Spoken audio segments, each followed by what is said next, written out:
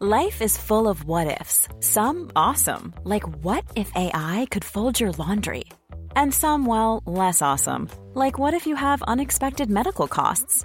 United Healthcare can help get you covered with Health Protector Guard fixed indemnity insurance plans. They supplement your primary plan to help you manage out-of-pocket costs. No deductibles, no enrollment periods, and especially no more what-ifs. Visit uh1.com to find the Health Protector Guard plan for you. It's that time of the week again. The Rugby League rant, fifth and last. Put on your headgear, chuck in your mouthguard, and get ready for an hour of nothing but NRL talk.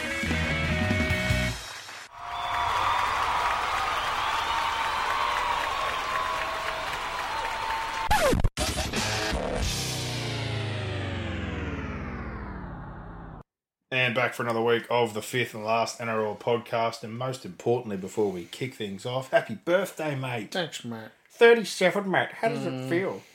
Old. When we started this, you're in your late 20s, mate. Sprightly, still on the come up. Yeah. 37. Yep. 3 kids and a decade later. How good? It's the best. How times have changed. How's your day, mate? What'd you get up to? It was good. We went, Went out with the kids? yeah. Did some, had some lunch, cooked some bacon and eggs, watched penguins in Madagascar. You know, it was good. Then went bowling and went to Time Zone. It was good. Come home for some steaks. You know the funny part about this? When I had my birthday this year, I got no kids, but I basically did the same thing. Except Madagascar. My missus like, what do you want to do? I was like, well, I'm going to take you to aqua golf. I'm going to have a hit. So then I'm going to take you to Time Zone, wreck you at a few things, and let's go bowling. By the end of it, she was like, this is actually quite fun. I'm like, well, I'm just a giant child at heart, and that's never going to change. Yeah, it was a good day. We kept the kids off daycare. Had a bit of fun. Yeah, they've been off all last week, this week, a couple of days a week before because they were sick. So I haven't been to school in forever. Well, it's been a big 2 weeks in general. We obviously away for the funeral, and we're up there, and everything sort of went down, which was pretty full on. Then we're up and back with the funeral, and we had the kids. Yeah. You had your daughter's birthday, now your birthday. It's been a big 2 weeks. Yeah, it has been. Yeah, so things starting to settle back down in the right time. We're both heading into finals for coaching and commentating, hopefully. Yeah. You guys, another step towards with a win on the weekend, and got 3 to go. Probably need 2. Probably need 2 out of 3. Yeah, we've got Penrith. Parker Street Oval. Penrith this week, into a trip to New Zealand next week, into the Bulldogs at Accor on the last day of the year. So, well, no offence, I'm not writing off New Zealand, but that's a bloody difficult place to go play football. Yeah. Are you off weekend or early? No, we travel. So we'll do Captain's Run next Tuesday. Yep. And then fly Fly Thursday morning. Are you playing Friday? Play Friday. Okay. And then So fly that's back. big. Oh, Fly back very early Saturday morning. you pre-NRL? Yeah. I tell you what, you're in for a treat, because I think I read this last week. They are honouring Daniel Anderson that night. So that's going to be fucking huge. Like, yeah, it's what he did for that club, where they're at, all the fundraising that's gone on, the fact they're home for the next 3 weeks, but I think they're going to roll deep that night. That's going to be something else. Yeah. So that's a good week. I'm just excited to be going. Mate. We were supposed to go. So think about this. My 30th was, 3 years ago? We were flying out that week. We played para. We trained a day or two. Then they told us that the game might be done, or the game might be off. And then 2 days later, not only the game, the whole comp was off. Yeah. So we never got there. And the guy who was coaching the Warriors is the guy who I'm coaching with now at Blacktown, Greg Buller. So. And a lot of the guys that have gone into first grade or are doing well in that system now, like Laban and that, were the guys in that SG ball team that we were going to play at that point in time. So yeah, it's interesting. Sort of funny how it's all worked out. It's taken 3 years to get there, but you're going back. Yeah. So there you go. We're a week off with that competition that I'm doing from finals. So things are shaping up nicely. Had another big game on the weekend. Got one more this weekend. There's 4 teams still alive for 2 spots. So all the results this weekend up until the last game are going to decide who's going to get in. So that's shaping up nicely as well. And they're doing live streams all through the finals of the top matchups. And then grand final. Oh, they're gonna live stream all the games? Not all the games. They're going to do, like week 1, the 2v3 game. Why can't they do all the games? Well, I'm more than happy to call all of them, but I think they're just going to do one a week. Because isn't it top 5? Yeah, so there'd be 2 games week 1, 2 games week 2, 2-2-1-1. and 1-1. Why can't they do all of them? That's not up to me. I'd happily do all of them if I'd ask the guy that's running it. Is it Adam? Adam's the one I've been dealing with. He's an absolute legend, yeah. Yeah, why don't you ask him? He started this concept when he was doing soccer. Yeah, I think it's a no-brainer to just put them at the same venue and go back to back. But I think, depending on how the matchups work up, especially week 1 at the moment, week 1 I think is looking really good. I had Guildford Wenny the other week, which was an absolute belter. They look like they're probably safe in 2v3. They only played 2 weeks ago. Yeah. And they got the majority of like the Parramatta kids. Yeah, okay. Cabra's sort of come riding in at the back end here like an absolute freight train. Started the year missing a few players, got a couple of guys back and filled up their bench. They're stacked as well. Yeah. And then there's 3 teams basically all fighting to either push them out, which I don't know if that'll happen, or get in. Yeah. Okay. So it's coming down to literally the point differential, wins, losses. Like, it's going to be crazy last week. And someone, like I said, the comp's been that deep. There's 2 or 3 teams, and they've beaten teams above them as well. Yeah. Like, it's the sort of comp where you look at it and go, well, anyone could beat anybody. So I've got the last game this weekend, and one of our former coaches and teachers, Cully, he's at Hills. Yeah. He's playing the last match of the round against the minor premiers. So can they still make it? They're going to know if they have to win to get in, basically. Okay. But they're playing also Wilso's team, Crishies. There you go. So they got the minor. They're locked in. But they had a week off last week. So I thought maybe last round they might rest some players. But the fact they had the week off last week, you don't want to rest and then have another week off for minor. Yeah. So they're definitely going to play this week. So tough game, but who knows? Should be good. But Actually missed. We were supposed to go to the St Dom's had the reunion. yeah, But I missed it saw because of what happened with Pop. So and they put on a good show by the looks of it. I think they won. the players did, yeah. They Pretty well. they played Bass, so John's. They've got some good players. I had a bit of a look this year because the program's sort of coming back. Like Pollard, I think one of the halves, who's the Australian schoolboy half. Yeah. Jets in the team. The fullback, Jackson Edgar, is only the 16-year-old at Penrith. I don't think he played there and he's already contracted. He's supposedly a good player. Couple of good centres. Like they look like the rugby league program is certainly sort of back Yeah, it is, yeah. to more what it used to be. I don't know if it's as loaded, but it's at least got some players. Like there was a period there where there was almost nobody at Doms Yeah. and they fell into the B tier. So it's at least good to set it back on the map in that regard. Absolutely, yeah. That's where it should be and that's where it belongs. But all right, enough with a bit of the personal spit to start Let's things talk off. about footy, mate. Let's rip through. This podcast is brought to you by bluebet.com.au. If you're going to have a bet with anyone, make sure you do it with the True Blue bookie. No winner on the weekend, but still $1,060. 8 weeks to go. Hopefully rip some winners out on the run home. It's been some odd results the last few weeks, but it's certainly made for some interesting build up to this back end of the season. Thought a few things looked like a bit of a fait accompli, but some of the team's form has just been a bit odd, and it's throwing a bit of a spanner in the works. So I guess we'll do basically a set of 6. I don't really know if I have the structure or enough points here, but I'll rip through what I sort of do have. So tackle 1, probably the big one I have from the weekend. It's sort of odd to see the difference between the top 2 and everybody else at this point. Usually by this point, people are starting to hit their straps or get on a bit of a run in the last couple of weeks. We've almost seen the opposite at the bottom end of the ladder here. Yeah, everyone was raving at the start of the year about how close the comp is. It's actually moving the other direction, isn't it? Canberra, in my opinion now, after seeing that game and the couple of tries that I thought come off forward passes, they flailed against the Tigers. You have the Cowboys, who have come off a tough run of 6 wins in a row, have now lost 2 in a row and had a few lapses defensively. The Sharks got to win, desperately needing one, but, in the back end there, sort of showed those frailties. And then you've got South, who we all sort of thought would get the whip out here, who are flailing as well and just looking like they're in a bit of a hole. So all these sort of I teams. picked South to win it. And then Melbourne being same as what we've seen all year. They have a good week and a bad week. Like there's no consistency to what they're doing. It's basically Penrith, Brisbane, New Zealand are probably the most next consistent team at this point in time, and then there's sort of daylight to everybody right now. Yeah. But now is usually when someone pops their head up and you actually have a thought of a bit of a dark horse. That sort of group from 4 down to even 8, 9 or 10. I'd say Newcastle's probably in better form than all those teams at the moment. Yeah. And they've rolled a few of those teams on the way. Like I know they have to win their way in. But honestly, that bottom sort of group right now, I'm looking at it and going, man, you need to sort your shit out pretty quickly or this could just be Penrith, Brisbane and nobody else. Book the prelims and wait until they roll up into Suncorp and Acor and see what happens. It's a bit of an odd turn of events.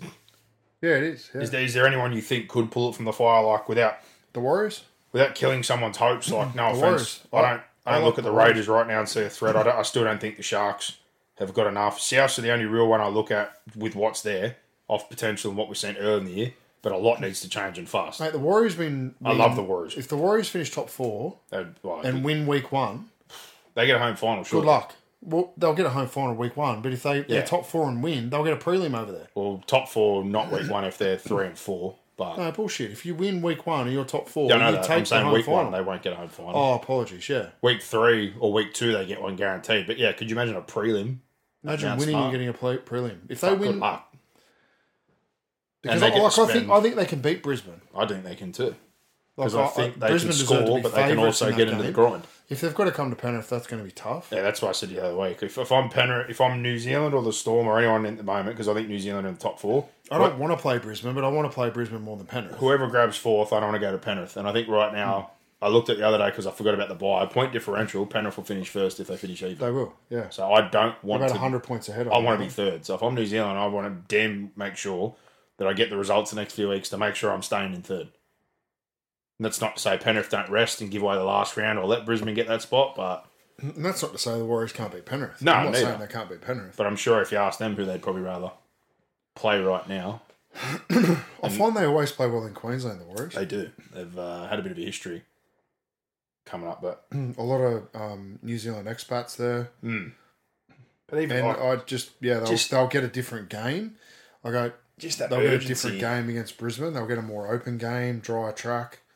The urgency, though, from some of these teams, like Manly... That'd be such a good game. Like Brisbane Warriors, that'd be really cool.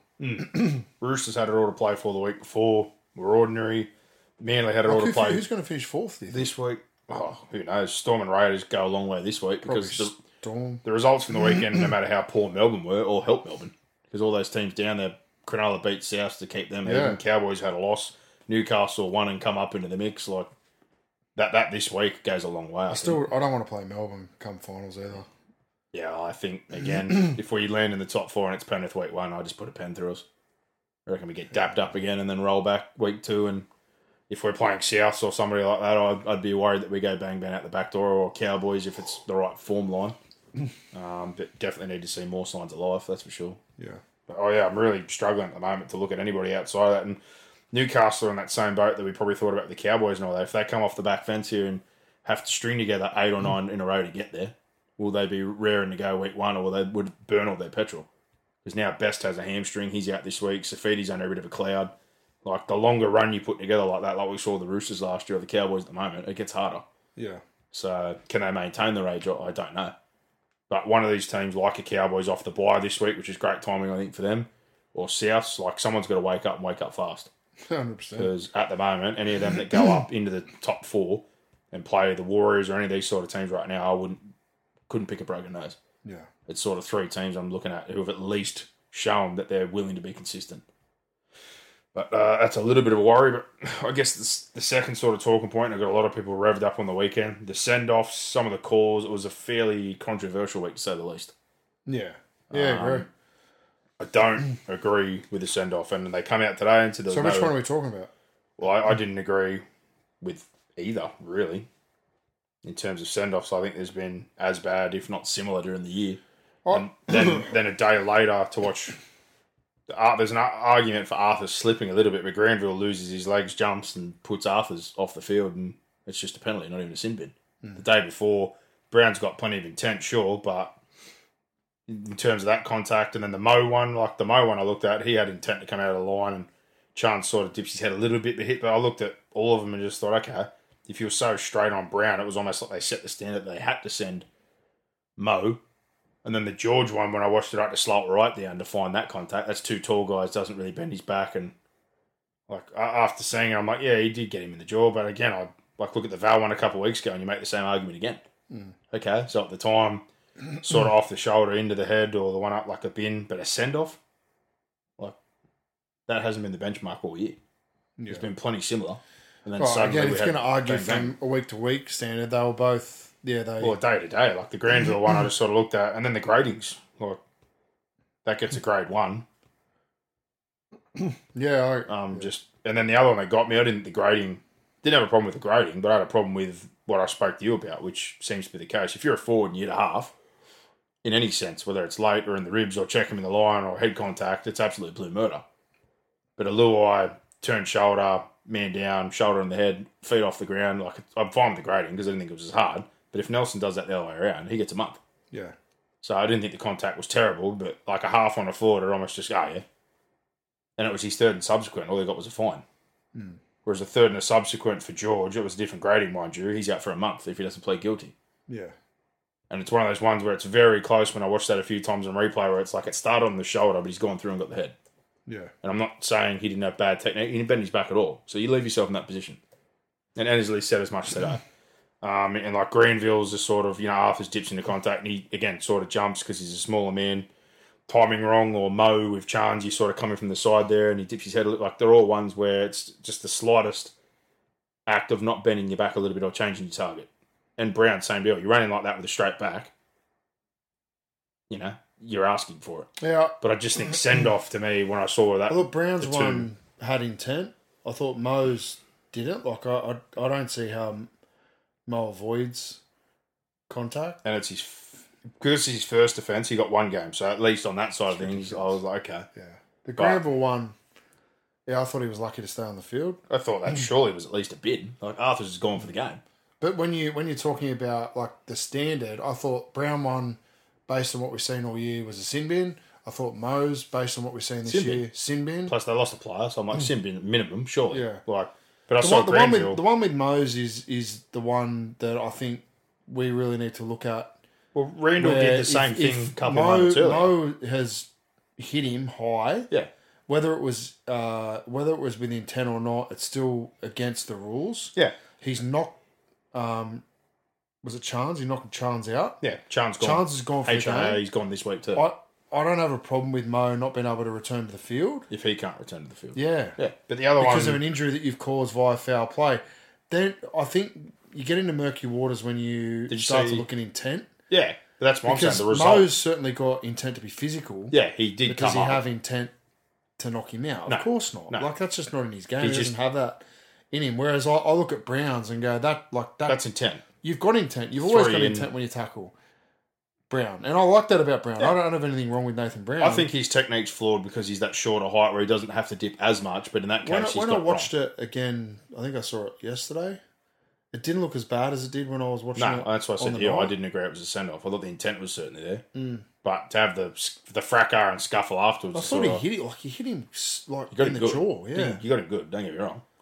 I also found like Andrew Johns in commentary, like, it's not a send-off, like just going, it's not even a penalty. Like it's a fucking penalty. It's a penalty. And it's like, minimum bin. And this moronic opinion that keeps getting recycled in the media is actually causing the outrage. That's what's causing the outrage. Yeah. Like, I land somewhere in the middle and I try to look at them all,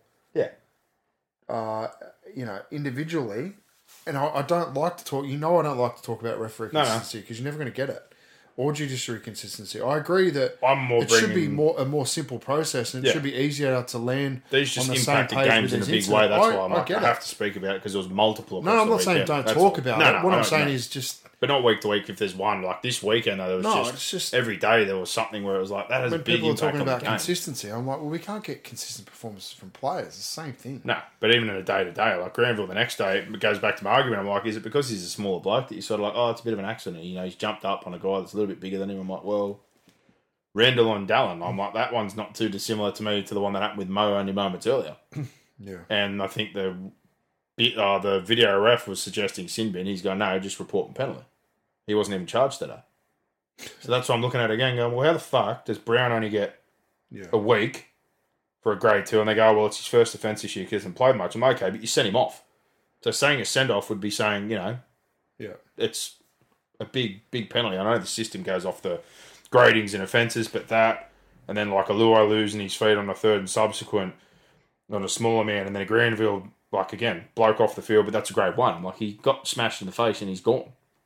Like, I don't get the gradings again. This is like when we went NRL that day and they showed us the spear tackles, remember? And that Lodge one they showed. I got an argument with Walker Buehler. It was fucking horrendous. He had like Lodge doing a Christmas grip and throwing a guy on his head and he's like, that's a grade 2. Then he showed us a grade 3. And I was like, that is the worst fucking example I've ever seen in my life. Like, you wonder why. We walked out of there saying exactly what we're talking about now. You wonder why people get confused. Yeah. Like, your gradings of the tackles you've just showed us, that one you've just showed us has zero control, zero normal technique. That's a straight up fucking reserve grade guy, big night the night before, coming out with just intent to maim someone. Get him by the old beanbag and flip him on his head and just go, mate, you're the human javelin. I was like, he go, that's a grade 2. I'm like, grade 2? It's one of the worst tackles I've ever seen. Yeah. I don't know what a grade 3 is, and then the grade 3 didn't even look that bad. I was like, all right. Okay. But yeah, between that and like Randall and Mo a couple moments apart, I'm like, well, again, is it because that's a smaller man? Like, yeah, you've given penalty, and then a couple of seconds later, like send off, we've gone from one extreme to the other. I know the contacts seem a bit less, but it was a straight up face shot from a guy who's jumped a little bit because he's smaller, rather than getting his target on the chest. I guess the point to take away here is, though, there's been multiple suspensions, big impact on teams. I don't see, like, I know they're saying there's no edict, but I also thought the whistle got the absolute pee blown out of this weekend compared to most weeks, which, you know, it's hard to buy into that sometimes, especially that Manly Roosters game. I think it was like 34 total penalties combined between penalties and 6 agains. Like, no offence, you say there's no edict. Well, fucking hell, the whistle's been away for a few weeks, and we know damn well in the finals we'll be lucky to see double digits of either. Yeah. Just like there is in Origin. So I just found it a weird weekend in that regard. And in particular, that Titans game, like I thought that sort of ruined the game. Like, watching it was frantic, it was exciting, but I thought both sides got a bit off kilter because it was send-off, sin bin, then like even the sin bin for Murata and Dave, like, no offence to Dave, he fucking basically pushed the guy in the face. Yeah. And he copped the tiniest little slap, and then Murata got binned. I'm like, fucking, you should be binning both of them. He's up in his face, he's trying to walk off the mark, and then he's face pumping him. And he's giving him the tiniest little dap. He hasn't Hetherington, where he's just gone on a slapping bender the last month and hit like 3 different people. Yeah, and I watched the replay, and I was just like, again, what the fuck are we doing? Yeah. Like, if that's in a finals game, just split them up, knock it off. Yeah. Like, stay out of the game. It's way too big an impact. We need to go back on the slap one as well. Like, if you slap someone, you shouldn't be sending for a slap. And like I said, Heathero's unleashed a bender the last few weeks, but there's 1 or 2 of them where I'm like, someone sort of baited him or a little half got away or something, but go into the bin, like, really? Yeah. Because Latrell earlier in the year absolutely smashed Harry Grant's face in, got nothing. Yeah. And I'm like, you wonder why people get angry, because in the Warriors game, the guy that ran in, I think it was Ale or whatever, and barely touched Cleary with a jersey grab, got binned for it. And this is why people get angry. Yeah. But, yeah, I don't know. Just between the gradings and game to game on the weekend, it just sort of felt like suddenly, between that and the penalties, things really ramped up. But my biggest issue is it affected a lot of games. Like, if someone's genuinely got that intent, hurt someone, maimed someone, foul play, fair enough, send off. But compared to like the Safidi one earlier in the year, the mass coating and knockout on Simpkin, which is just blatant as all hell, put him in the next week, like, that's a send off. Yeah. Ones where you get a little bit wrong, where your target's a bit off and you clip someone. I know we're in this day and age of player safety, head, eye, shoulders, but I've seen heaps of shit in the last 20 weeks in between that I've looked at and gone, wow, that was a bit missed, or that was pretty bad. Nothing, no charge, no report.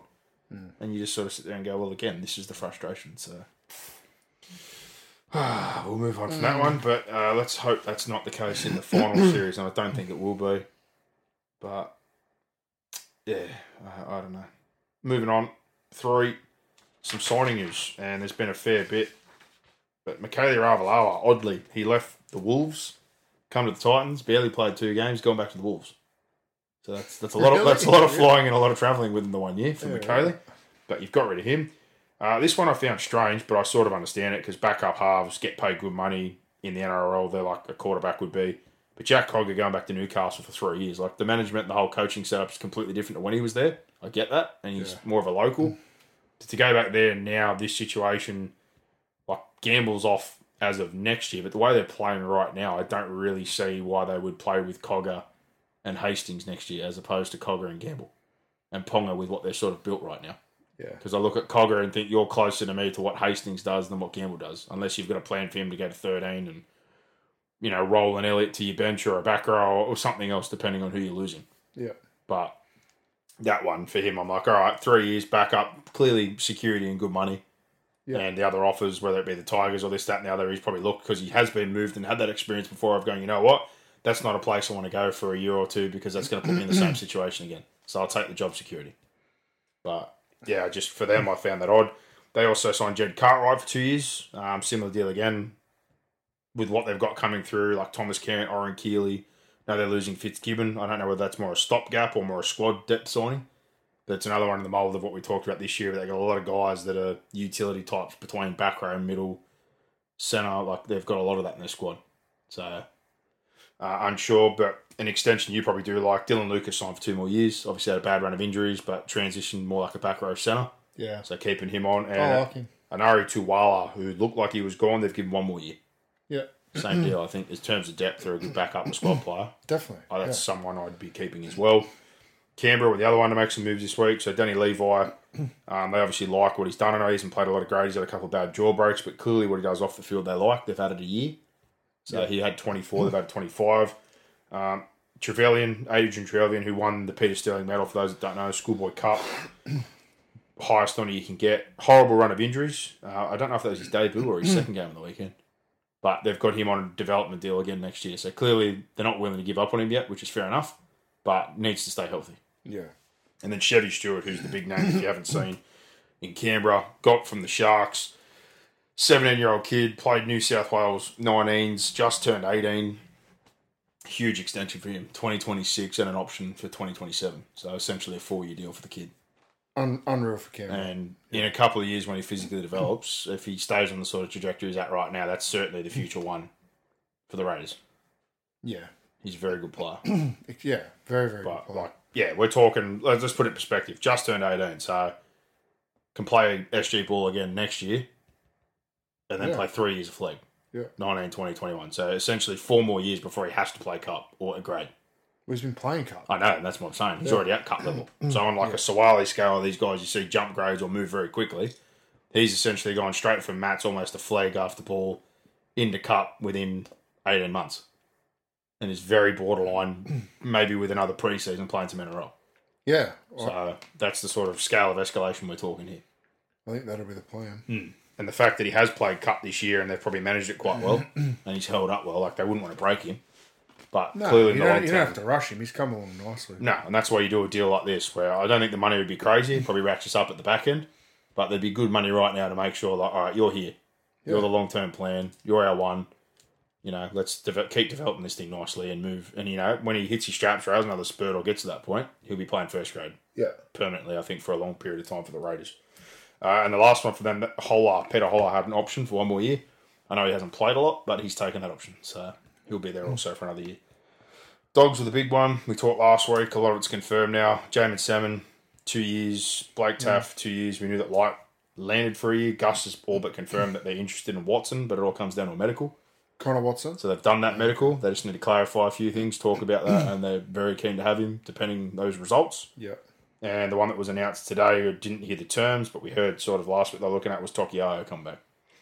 So that's looking like 2 years, close to $1 million. I don't really like that one when you see him literally saying that he's breaking down and that's the reason he's leaving. And then he's barely played for Catalan. I think he's played 6 games out of like 20. Strange one. So, and then I heard people say, oh, it's about leadership. It's like, well, talking about leadership, I'm not saying he doesn't do that, but he's more a guy leading by actions more than words. And the point is, at his career, he's not really getting those actions because he's not on the field. If I'm going to invest $500,000 or close to that, I'd rather get someone I know is going to play 20 games for me. Yeah, I agree. So, and the other ones are a similar position. Like, you're bringing Taff in to nail a position now, or is he going to do the same role again? Or is Salmon going to nail a position now, or is he another utility squad type player? Jamin Salmon. Like, he's done well transitioning that back row spot, but he come through as a 6. He can play a bit of centre. He's put a bit of weight on in that regard, though. So I think now he's probably more a back row or a 6 straight up. Jamon Samon. But for them, like Taff, like what's Taff playing? Is he 1? Really? Is Critter staying in the centres? Yeah, who knows? That's what I look at and go, idea. I like Taff, but for him, I don't think this is the club they would have been looking to go to. Yeah. And it's not a knock on the Bulldogs. I just look at him and go, all right, well, they got Crichton for that reason. Supposedly. Now they say, no, that's not the case. I'm like, okay. But then in your half situation, they bought Sexton for that reason. And they've got Burton. I'm like, okay, well, he played halves with Ilias coming through. Like, if you get stuck there, then what are they doing with Sexton? This revolving door. And in the process here, they're saying they don't tap people. They've tapped 4 people in the process. And RFM's still on the outer. You know, mid-year, they've got rid of, basically looks like 2 of their juniors are going to go. They tapped Reynolds. They've just tapped Franklin Pele. He's gone to England. So all these guys have only just brought in and head straight back out the door. Yeah. So this cycle seems to continue, but we'll have to wait and see how that plays out for them next year, I guess. And the last one was the Cowboys announcing it's now official, Jake Clifford for next year, which I don't actually mind. Clifford was playing some good footy at the back end there after a lot of struggles. I don't love it. I just think for what it would be, money-wise, 1 year, going back to where he played, you're basically getting a free run at someone who's got ability who's still only 22, 23 for nothing. Chad's off contract next year. Dearden's off contract next year. Jake Burke, one of their gun young kids, is off. And then Duffy's got 2 years. And Chester's off. So they've essentially got a group of 3 or 4 extremely talented kids. Tommy Dearden, who's obviously going to be offered good money on the market. And Chad on the way out. So I think they've positioned themselves here with a group of 4 or 5 guys that can play 6 or 7, ages 20 to 24. And just, logging in there to hopefully end up with 2 or 3 of them. But I think it's a priority for me that Dearden stays. Chad's definitely gone when his deal's done, but Dearden can't go. Was talked the other day about an offer they made being around the 650, 7-ish sort of mark, and I thought, if he hits the market to me, I don't think he's $1 million player, but I certainly think minimum someone's going to give him 8. Like halves or a dime a dozen right now. Yeah, he'll get 8 easily. And this is a kid that's already been playing for 5 years, played Origin, and is tough as nails and developing every week. And he's got all the, like we said, all the little free things you can't teach for a half in terms of the defence, the attitude, the running game. You can add the other stuff and work on the skill and build all that stuff up. But you can't teach the things that Tommy Dearden's got right now. No. So if they're only rolling at 650 and you've talked about what Chad's sort of been on there, 750, I'd essentially be offering him Chad's deal. Maybe with some incentives laced to it to kick it up to 850, 800, whatever it needs to be. Yeah. But if he got to market tomorrow, all right, I know it's probably going to be bottom end teams, but it wouldn't surprise me if someone's hitting 800 plus. No. For Tom Dearden. So that's going to be something they're going to have to decide on, but we'll wait and see. Next tackle would probably be just some of the injuries that happened on the weekend. Lodge, ACL. If you're Manly, what do you do there? You think you try to keep him on the minimum or something like that? I definitely would. Considering the payments that he's got the last few years and gone from everywhere else, he's got a fair bit of backlog cash. You think you'd just be taking a bit of security, wouldn't you? Absolutely. And for them, you're looking at, rehab. What's it now? August. You'd get him mid next year. 7 months. Yeah. Sort of looking 4 months here. May, so probably 8 weeks in, 10 weeks in. If it's a clean tear, not much cartilage damage. Right, yeah. Cheap labour. Yeah. Brimson for you guys, they're saying week to week, but there's now talk they're going to rub him out for the rest of the year. Probably. And Verrills just got shut down today as well. Shoulder surgery, so Verrills is done again. Surgery-wise. Staines going to be out for a couple of weeks. Sebastian Chris, Canberra said possibly done for the year. Hamstring tear, so that's pretty big for them. Ouch. Big blow. Chans, it looks like he's missing this week, not named. Herbie, I think he was named, but a knee problem's getting checked out. Reynolds is back into the mix, and for Melbourne, they've named Hughes, but there's still some talk that he's week to week at the moment. So for them, coming to a critical game, it's not great. Best was another one that had some concern about him. He hasn't been named this week. So coming to the Dogs, who they towed up last time, they got a couple of players back. You think they'll want to respond in a big way.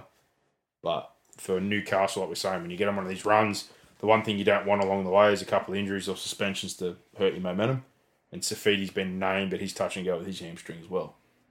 So, interesting one there. And the other probably big one from the weekend, Arrow went off with spasms. They're saying it's nothing more than that, but it's not really an ideal thing when you're just making contact and getting in a tackle and your back locks up like that. So, it was an interesting weekend. And then on top of that, then Burgess copped 3 weeks. So, he's probably there out of their middles, bar it's Tola, like he's their real point of difference in terms of getting quick play the balls.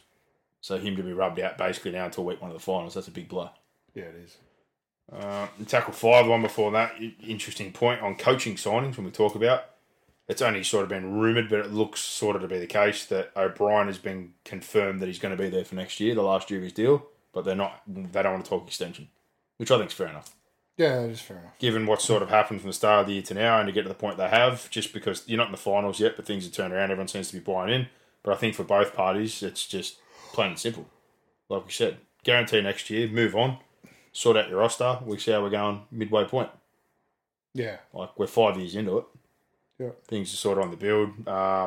Let's not talk crazy extensions or this, that, the other. Let's just finish the deal out. We'll get to a point next year where we're sitting there going, okay, is this progressing or are we heading in the right direction or do we need to go somewhere else? Holbrook, I haven't seen an announcement, but everyone's been spurting it. 3 years apparently with the Roosters. Dogs, Roosters went in massively hard, but I think this is a big win for the Roosters. Good move. Because this is a guy who I know he probably wants another job, but Roosters pay their assistants well. You've just been burned from a club. He clearly doesn't want to go back to England because from all reports, every single person basically threw their hat in the ring to get him to go back over there. Yeah. But 3 years at the Roosters. And very good with attack. That's probably one thing they've really struggled with this year. and been there prior. And the last one on that was one of the clubs that really went hard for him was the Warrington Wolves. They've signed Sam Burgess, which I find very interesting. Yeah. Because in terms of apprenticeship, like I know he coached Rosti, his team up Aurora Valley, which is A grade, which is a bit different. I don't know his exact role where he is now, whether it's more consultant or full-time assistant, but down that chain of what they've got there in terms of assistants, I think he's 3 or 4. But that's a big gig to, like, I know England's different to NRL. I think this may be more to do with profile and personality for them. Warrington seem to have that sort of track record, I guess, of high-profile signings or a bit of turnover every now and then. But, yeah, very interesting. And surprised how much he loves Australia that he'd go back to England. Because it's pretty much one thing he's said since the day he got here. So I don't know much about Warrington or what it's like as a place, but 2 years back to Warrington. So going to be a real test to see what he's learnt, that's for sure. Yep. Hasn't done like a cup team or a flag team or this, that and the other. I know that, like I said, the Aurora Valley thing, I have no idea what group that is or what sort of standard we're talking, but that's very different to taking over a full-time roster. So I don't know about the setup around him or the assistants, but it's that was an interesting one, I thought, with some of the options you'd have on the market. Very interesting. But there you go. And the last tackle we'll do is the power rankings, thanks to the Penrith Solar Centre, Jake and the crew there. Get on board and don't be sidelined by rising power bills this season. Let the team at PSE find you the highest quality solar solutions and put money back into you and your family's pocket. Call 1800 20 29 30 today or visit www.penrithsolar.com.au. Number 1, it's a no-brainer. It's still the Panthers. Yeah. And number 2 is a no-brainer. It's still the Broncos. Yeah. Number 3, the Warriors. Yep. And for the same reason, they're the most consistent 3. After that, I'd say flip a coin. If you're going to go on form, I'd say you'd probably put Newcastle at 4, even though they're not even in the 8, realistically, if you take the Pies out. I'm still sticking the Storm there. And that's who I've left. I was disappointed last week, but I'm just still trying to figure out what's doing with Olam. This is the second time he's been dropped. There was no Remus. Pat played 40 minutes on the weekend. I saw a little bit of a clip. He looked good. Not hesitant. He looked good once he got moving. He didn't look as quick off the mark. He kicked some nice goals. Had a couple of nice touches. Yeah, but I still think it's ridiculous he's playing kick up. I just think to get the minutes and what they want to do with him into him, I think that's where it's going to happen. Yeah, it's not going to happen in grade. I got the Raiders. I don't. I left South there purely again off potential. No, but they've been horrendous. I'm off them. I'm off them too. I'm off them, mate. I just find it hard with what else is there. I'm off them. Who you got at 6 then? The Knights. I've got the Knights at 6 as well on form. 7, I left the Cows and I had the weekend off, but that's where I've got them for now. 7, I've gone the Rabbitohs. And 8, I've got the Raiders. 8, I've got the Cows. Because, again, they still can't win a game by more than 10. They almost blew that one there, and I thought they were very lucky they scored twice off forward passes. But in between them, I know Cronulla got a weekend. Eels dodging a bullet there. There's a couple of teams there. I was like, you are very lucky after the weekend to still be in the position you are. And Annesley, I think, confirmed today that the little try was a try. In their opinion. So that's another one where a team that is at the bottom is like, well, fuck, that doesn't help us now. But for Parramatta, you're like, yeah, that keeps you alive. Yeah. But that was a very interesting game. But yeah, there you go. Power rankings thanks to the Penrith Solar Centre. And now the review of the round. Brought to you by Sinclair Hyundai, Penrith, Toby and the team there. Corner of York Road and Bat Street. SinclairHyundai.com.au or give them a buzz 47600603 if you're looking for a Veloster, a Kona, a Santa Fe. They've just released a couple of new models and new shapes. Quite nice. Have they? If I didn't have my new rig that I've had for a couple of years now, I'm quite a fan of a few. You might have been open to getting a new car. I had a look the other year, but I was pretty interested in the vehicle that I ended up with. But a few new designs on some of their vehicles are quite nice. So if you're interested, Toby and the team there. Hard to miss if you're one from the Riff, opposite the netball courts on Bat Street. Tell them we sent you. But reviews of the games from the weekend. Let's jump in. Roosters, Manly. It's another one of these ones like the week before for the Roosters where I sort of look at it for Manly and go, they've got it all to play for, but I thought they just missed the jump and they were pretty ordinary, if I'm being honest. Ordinary old game, this one. Particularly through the middle, I thought they were very ordinary, pretty soft tries on the edges, but this game pretty much was summed up by 21 penalties, 13-6 again, 30 total, a sin bin and a send-off. It was a messy old game. Yeah, it was. But the Roosters, it's sort of been a week-on, week-off sort of thing right now. I thought for them, they sort of had that energy that I thought they missed last week. Thought the move to get Hutchison back in sort of steadied things. Yeah. Not to say that Sandon's been playing bad, but I think when you're playing with veterans and not playing their best football, it puts a lot of pressure on you. For Hutchison, he's one of those guys who just comes in, does a job. He's got nothing to lose, but, he was good. Run pass options, kicked a nice 40-20, had a hand in a couple of tries. Freed Kiri up a little bit. I thought it was probably the best game a lot of their OBs had in a long time too. Yeah, it was. Sawali was right up for it. Manu's energy come back. Teddy was good. Tupou's every week, what you're going to get from him. But I'm happy to see Billy Smith get a run of games together. I know he's been in and out this year, but off the back of 3 major injuries, you see glimpses at times of the quality of Billy Smith when he gets one-on-ones and gets opportunities. He's a big body. He's got a good fend. Agree, mate. Yeah, he's got a lot of ability. But he's one of those ones where for your normal person, he's fucking shit. It's like you don't know the story for a club or someone like to persist with someone like Billy Smith. Yeah. Billy Smith's a very good player. Billy Smith's one of these guys you knock on wood, cross your fingers and touch everything that he just fucking gets 12 months of football behind him. Yeah, because if he realises his potential when you see the glimpses of what he is, he's a hell of a footballer. Yeah. His biggest problem is when he gets hurt, he doesn't just get hurt. He does a fucking number on himself. He goes kaboom. He's an ACL, like a shut. He's one of those guys. When he gets fucking injured, it's major surgery. And then it's the physical side, the minutes, the confident, like it's all got to come back after that. Yeah. But when he's peaking, like that is a very good footballer. And there were some nice moments for him, like I said. One-on-ones, outside, you see the physicality to fend off, score, find a flick pass. And the old firm, Collins and JWH. But the biggest thing for me here was just see Wong start and play. I thought he was immense. Very good player. For a baby, 55 tackles. And if that was a fucking try, that's not a double movement. I'm sorry. I'm talking like an old try hog here in the back row. But if you slide forward and roll over like that, to me, like his elbow touched the ground, like his body's moving there. Like he's naturally sort of, like you can't put your arms out. Like, come on, you tell me what you think. You probably tell me I'm an idiot, but I can distinctly remember a few times when you hit the ground like that and you sort of roll over. To me, that's a try. I thought it was a no try. Yeah, well, fuck you, mate. Just saying, mate. But I thought that was a TOI. But this game was over. It was You just can't do it, mate. 22 zip. The big turning point, I guess, is the Brown moment. And from there, I thought, man, they got some garbage time. But they were never winning. It was all done. Their edges defensively were quite poor, but I think it all started with their middle. Their middle got beaten up. Yeah. So not a lot to take away from this one. A few guys had some moments. Ola, I thought Toff's second stint after the sin bin, he certainly made up for it. Garrick's always busy, but yeah, they just look a bit ordinary at this point in time. Do you think they'd consider playing Schuster in the back row now, or there's no point until you get Brooks? I don't know, but I don't think so. And then the other one, I know you've got him, you probably can't speak on it, but this is my opinion, not yours. I look at who you've got in Cup and a few of the guys there and where the year is right now and think, well, if that was the case, like Arthur's with us next year, I'd consider playing Arthur with Cherry and getting Schuster into the back row and then putting, if what's Tuolagi's job next year? Because I'm assuming he's the one who's moving if Schuster's the back row. And then a guy like Fualalo, who's been outstanding for you guys, if there's any way to play him now, I'd play him. Because much like Maddo and a few that have played and sort of got there, or even Gordon, like, what are you doing now? Like, if they think they're still alive, I get that, but rolling into Penrith this 4 points this week, don't know how confident they're going to be winning. So unless they want to throw the kitchen sink this week after that, I think their priority should be... Yeah, like post this week... 2024. If you get beat by Penrith, it probably finishes your finals chances, and then... Play those guys. Maybe the mindset changes. But then again, how we're travelling in reserve grade may also have an impact on it as well. I don't know. I'm not privy to those conversations. No, that's what I'm sort of saying. Above my head, that's my perspective because I'm not involved. I look for them and go, well, when a guy like Fualalo's having the year he's having, and you've got a few older guys and some spots in your OBs that are probably going to be open next season, that's the kind of guy I'm looking at going, well, why not? You've thoroughly deserved this opportunity.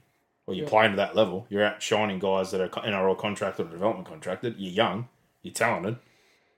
If anyone's got half a brain, like we've said about a lot of these guys watching Cut right now, if I'm a club, that's the sort of guy I'm looking for. 100%. Because the difference between, we'll give you a training trial and, mate, we'll give you a guaranteed year, is huge for a person like that. Huge. And that's the difference. People go, mate, every training full time. All the bad clubs waste 3 or 4 spots on fucking shit contracts or players they shouldn't. They're the sort of guys every year, if I was at a club and I had a recruit manager, this is no offence to the Woodses and these kind of guys, but guys that get recycled or get these sort of spots, they're not what I want. Yeah. I'd be go find me the 4 best guys in Q Cup or New South Wales Cup, offer them a full-time deal for a year. Or development and that, whatever it takes, but something to let them know that they're going to be here. Yeah.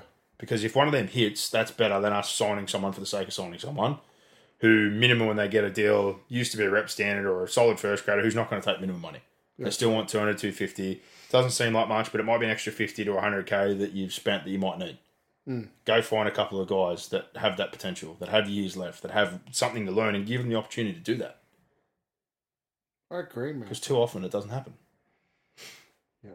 So, for the Roosters, a lot happened afterwards. People saying that the draw next week's favourable. They are what they are for a reason. So I'm not going to count my chickens until they hatch. But I think it's still very cool to look at the situation now, thinking that I think South is still going to probably need to beat them last round to get in. Maybe if that happens, it's going to be an absolute bell ringer. Because it doesn't matter where they are on the ladder, they fucking hate each other. Yep. So that could be nice to watch. Leaving that one behind, Warriors Titans again. Huge credit to the Titans for the spirit they showed off the back of the send-off. But I sort of thought that as good as some of the moments were here, I thought the emotions and what happened sort of put this game off kilter. And it wasn't as enjoyable for me. Some people thought it was good and a bit the frantic and the nature of it, but I sort of thought those early moments really put the game into an ordinary spot. And I thought the Warriors, Webster pretty much summed it up, they won ugly. And it's important that you do that, but yeah, I don't think he was overly impressed. No, they were poor. They were really poor. And I think between both of them, they had their issues. Like, for as good as what Fafita did on the ball that night, between him and Foz, they had a nightmare with Johnson. Some horrible misses, some really soft misses. Like some of the middle stuff, though, I would still give them a bit of a rap for some of their attacking shape. The try that Tohu got and what they sort of ran off that was similar to what we talked about earlier, that long to short and a drop where they pulled a line over and really stretched it out, and then they hit a quick play of the ball. And then I look back at the post, there was like three guys all spaced out 3 or 4 metres. And then it was a beautiful pass by Egan on the back of that. So there were some positives in terms of moments, but yeah, that wasn't the clinical Warriors, but I still put a lot of it down to what happened in those early stages and a lot of shit that was going on there. The game really just felt like it went off the rail. Yeah, it did. Credit with 12 to play just the way they did. Win, But that's it. And even they said that in the press conference, none of these shit to me. Well, every team you play, none of the top 8 teams, is like, what do you want to achieve, or what do you? He's like, we just need to keep winning. Like, that's the draw. The draw is what it is. Yeah. We've already played a lot of those teams. Exactly. So the only thing to do now is win. I don't care who it is. Yep. So, Johnson, again, I think given the run he's sort of been on the wins, I don't know, I haven't looked at the Dally M's. I'd like to know what points he was on. I think he would have racked up a lot of threes in that run. Yeah. But we sort of talked about the controversial moment in this, but really nice to see Dill and Jazz back together. Jazz didn't get huge minutes, but did a good job. Walker has been superb. I think he's close to buy of the year.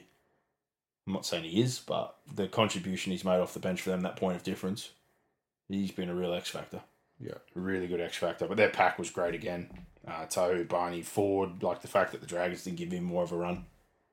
Credit to him, credit to the club. Good recruitment, late pickup. And Egan's development keeps getting to new levels. But for the Titans, man, Jaden Campbell. I love Jaden Campbell. Everyone keeps saying, how do you fit all the pieces in? I'm like, I don't know, but my God, he looks good when he plays fullback. And I love that intercept. Poor old Jackson Ford, just eyes turned the whole time. Campbell's just watching him going, you're going to do it. He's going to do it. You're going to do it. And he threw it straight to him. And he just goes 80 the other way. The kick for the try.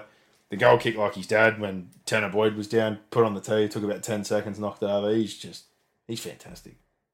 Big fan. Big fan. But they got to find a way to make it fit in. I know Foz doesn't have long left. I think Brimson, as good as he is at one of them's going to play 6, one's going to play 1. Yeah. They can't keep putting Campbell on the bench or elsewhere. He's got to be playing first grade. Week in, week out. Sami, Fafita I give a rap for his A, but certainly not his D. There was some absolutely shocking moments. And Liu, for you guys, I said someone not long ago, Baggy, I think Liu does a lot that goes unnoticed if you don't watch football close. Liu's a very good player. Yeah. He's been a good buy for them. No, he is, mate. He is. Yeah. It's the, like I said, it's the subtle stuff that a coach would tell you when you go... And the off-field stuff. Who's someone we don't think about? And you go, Isaac Liu. And they go, what? You go, no. You need to watch really closely. Correct. In terms of link play, how deep he gets in the line, his general carries, 40-something tackles a game, clean up work, ruck work, like third man ins, organising, like he's that guy. And like you said, it'd be all the stuff we don't see is a reason they bought a guy like Liu. He's a professional. 10-plus years, 20-plus games every year, always healthy, always consistent, good football. Really good football. Yeah. But yeah, Warriors now, I think it's a run of 3 in a row at home. Tigers and Waikato. They're the only team who gave the game to them. Manly, off the back of that. And I can't remember the last one. It might be the Dragons. And then they come to play the Dolphins. Dear Lord. In Suncorp last round. So let's have a look-see. I think that's the three. It's Tigers definitely this week in Waikato. Manly definitely next week. Manly's the one after where you're going. That's the Daniel Anderson tribute night, so good luck with that. Dragons. And then the Dragons. So the next three, and then they play the Dolphins in Suncorp. So like I said, I'm pretty sure, without being too blunt, I think they're going to be in the top four. All right? Because the next 3 weeks, I think a bloodbath.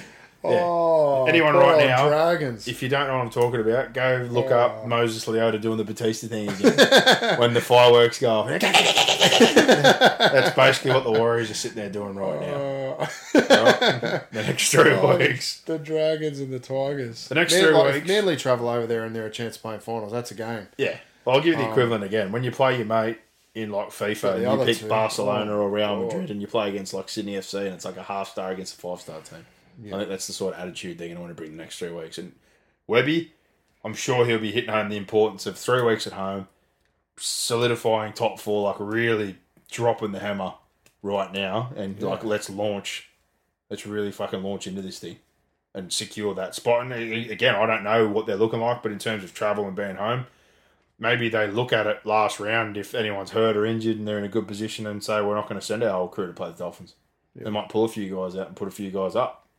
I don't know. It's true. But if they're in a good enough spot in my head with the travel and the potential of coming here week one, maybe they just go, nah, we're not going to go to Australia for a month.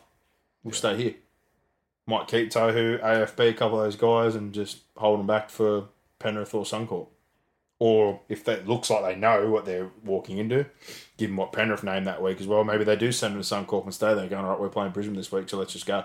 Yeah. Set up camp, maybe still rest those guys or a couple of those guys, but it's all in their hands right now what they want to do. For the Titans, like we said, year's basically done. Tino's back next week, but now Mo's suspended for a game. AJ's hit and miss, but same deal. If they've got any doubts, just take him out. Verrills is done now, under the knife. Like anyone like that, just similar deal. If they got people like Keanu, Kinney, any players they want to have a look at, Alick for a couple more games, they're the sort of ones now where you're in that situation again. Play them. Yeah, look at them. Des is coming. I'm sure he's pulling some strings in the background. But just, that's where you sort of at. Probably the big thing for them now, they still haven't secured the deals with Fafita or Tino. Tino's certainly activated his clause. I don't know what's going on with Tino. But I think that'd be their priority. Yeah. Sort that out. Maybe just having a look, do you reckon? Well, now they're talking that Melbourne was very, very interested. So the fact we've been talking about Haas and Tino gets me very excited. I wish Tino never left, but I understand why he left. He left because we stayed a good pack at the time. Yeah. Didn't really consider the offer. And he moved home. I don't know if he'd come back down. He won a comp there, didn't he? His last year they beat Penrith. I think he was there for the Penrith one. Yeah, I think so too. So he did get a ring. I'm pretty sure that was the last year he played. Yeah. So he's been with you guys 21, 22. This is his third season, I think. Yeah. And then he signed a decent extension on top of what he had, but options were all along the way. And I don't know whether this is more just a warning shot. I'm Sandra, and I'm just the professional your small business was looking for. But you didn't hire me because you didn't use LinkedIn Jobs. LinkedIn has professionals you can't find anywhere else, including those who aren't actively looking for a new job, but might be open to the perfect role, like me. In a given month, over 70% of LinkedIn users don't visit other leading job sites. So if you're not looking on LinkedIn, you'll miss out on great candidates like Sandra. Start hiring professionals like a professional. Post your free job on linkedin.com/people today. Across the bow because he had bought into Holbrook and part of that was there. And a lot of people go, why do they give these to managers? Well, I think that was maybe his way, like a lot of people do to the club, to go, are we going to be stable? Yeah. And then only 6 months into that, they pulled the rug out from under him. Exactly. So it's more a message across the fact that you told me one thing and I'm putting in the hard yakka for you and breaking myself and willing to be here for the long term. And you've essentially gone back on what you've said 6 months in. I'm not saying it's not the right decision, but you want someone to buy in and be the face of your franchise, and then you do that. I think it's just maybe just a little whip crack across the bow to be like, okay, I think you're right. Just consider what we're doing here and where we're heading. Mm-hmm. Because if you do this again, that's why the options are in there for the next couple of years again. Unless this next deal that they lock in, you might go, there's no options, but I need more money. That's true. Because I don't trust you. Yeah. And if that's what I'm going to be here for, well, then something needs to be beneficial. Because otherwise I can go to Melbourne, or I can go to Brisbane if Payne Haas leaves or something like that. There'll be plenty looking at him.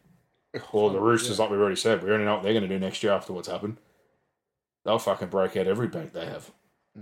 So that'll be interesting. But that's probably the number one priority, I think, if I'm a Gold Coast Titans, the club.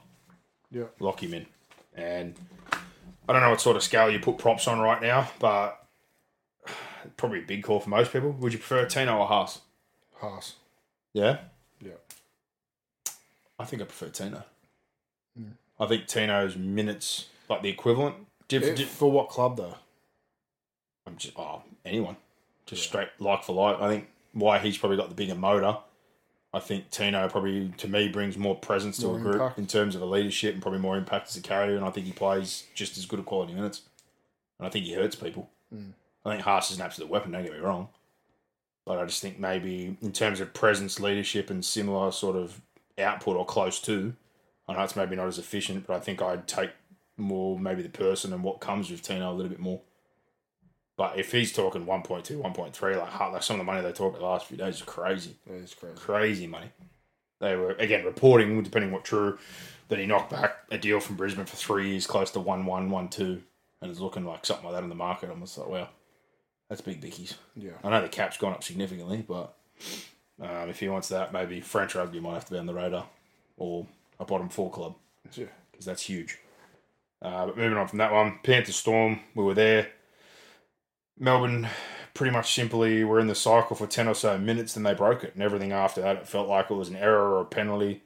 They didn't stay in it. Really disappointed with Munster. Left Pez to do most of the long-distance kicking. Kicking and organising. And from $1 million half, even off the back foot, you'd expect him to take control of that side of things and help the kid. You would think so. I think probably the other thing, that's not an understatement. I'm not saying the pack doesn't try, but I look at Melbourne right now, they remind me a bit more of where we were in 2014, 2015. They got a lot of tradesmen-like guys, but we've really lost that impact. And that's what happens again, much like what happens to clubs when they win, when you're successful. That's why we've lost to Tino, and you lose these sort of guys. They move on your Tohus and that over the years gradually and go to other clubs. And the biggest point that I said in our season preview was I'm worried about their middle rotation. Yeah. If Welch isn't healthy, if Sims doesn't get up to scratch, what Tui can stay on the field and deliver with Nelson, they're probably a middle or two short. And all year, Tui's been hurt twice. Nelson's been in and out. Welch hasn't quite got back to where he was off the back of 2 or 3 really bad lower leg injuries. And Sims, similar deal, hasn't quite got there yet. Yeah. So if that's the middle and your rotation's not reliable, and then your rest of your packs, your Kings, your Lieros, Barra Katoa has got a bit of leg speed and impact. It's a very tradesman-like forward pack. It is. And it's not going to push some of those top sides. And that's my biggest worry for Melbourne. 1 to 7 is good when everything's happening.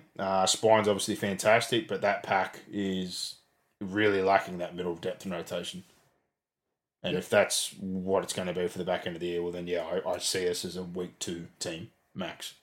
Week 3 would be absolute best case result, but I don't look at Melbourne right now and say they're a grand final team. Yeah, no, neither do I. I just don't want to play him. No. And this game was like similar to the week before. I didn't think Penrith had to step outside of their comfort zone. I thought they strangled Melbourne comfortably enough. 56% possession, pinned him down. You point out a really good point there, like tire out of yardage and what they did from the back part of the field. Throwing jabs, just turning players back under, wearing Melbourne out. Second phase, I thought Yo was really good. Couple of really nice touches there for a couple of the tries. There was a nice double-up effort on one of the ones on the line where he shortened the line for him. There was the long pass off Nathan when he got pressure on last tackle where he gets to the outside to Hosking. I'm even him at centre. He had 1 or 2 moments defensively, but in terms of his attack and by the back end, he was really, really good. But as a whole, I just sort of look at them again, and even the minutes and what they're doing with their forwards right now.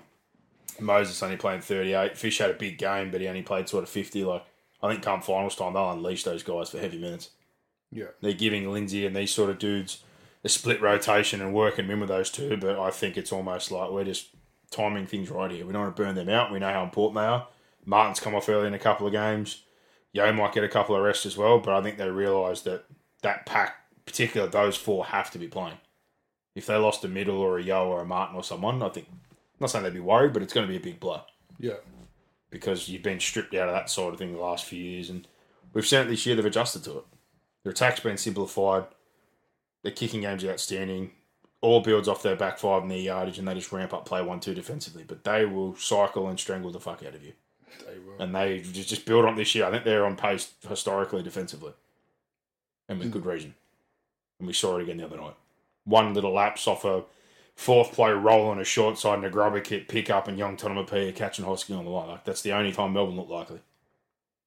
Most other opportunities. Basically, yeah. Apart from that initial probably 15 minutes where I thought, yeah, they competed well again like they did in the first game. They were solid on Harry. They never gave up the mark. They never kept moved breaking the the ruck. cycle. Like I feel like they know how to go with Penrith, but Yeah. they just don't have the discipline. No. And we saw it last time. Cycled for 30 and got on top of them, then just burnt out. Yeah. They just got tired and Penrith come over the top of them.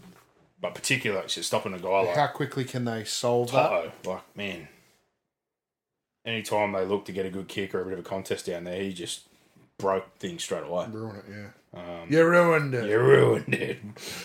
But, yeah, I don't know. It was hard to take much out of that, but, yeah. And the other one, again, like I said, Pat played this week. Looking at the Olam situation, I don't know. He hasn't said a whole lot, but it is the second time he's dropped him, so clearly he's not happy and he wants a response. Yeah.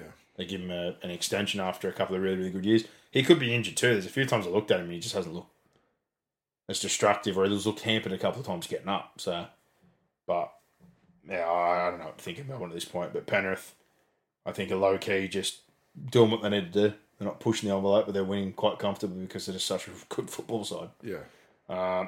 Leave that one behind. Broncos Cowboys. This was a very fast game, but for Brisbane, I think it's another tick in the box for the fact that Reynolds, no worries. Jock did a very good job. Mam and him combined nicely, and it was another one of these games where I thought a lot of guys stepped up and exceeded what you'd expect. Carrigan's actually done a really good job as an edge. Yeah, he has. Like I think he's got good leg speed as a middle, but more probably his body and his brains he's used on the edge to get himself into space or come up with a nice plays with the ball, but especially the lead line where he went through off a nice offload. I think Walsh at this point is almost like Billy was at that point, where defenses see him on the sweeper out the back and they sort of just take that fake bit of bait there and just get worried about him. And you sort of take your eyes off the lead or where the ball's going. That's true. Yeah. But, yeah, I thought the Cowboys left some points on the table, but I thought Brisbane did as well. Overall. Yeah. There were some good try saves, like the Valame try save was nice. Brisbane had a couple of moments of their own, Stags early on. The one that I found crazy. Felt like the Cowboys were never really in it.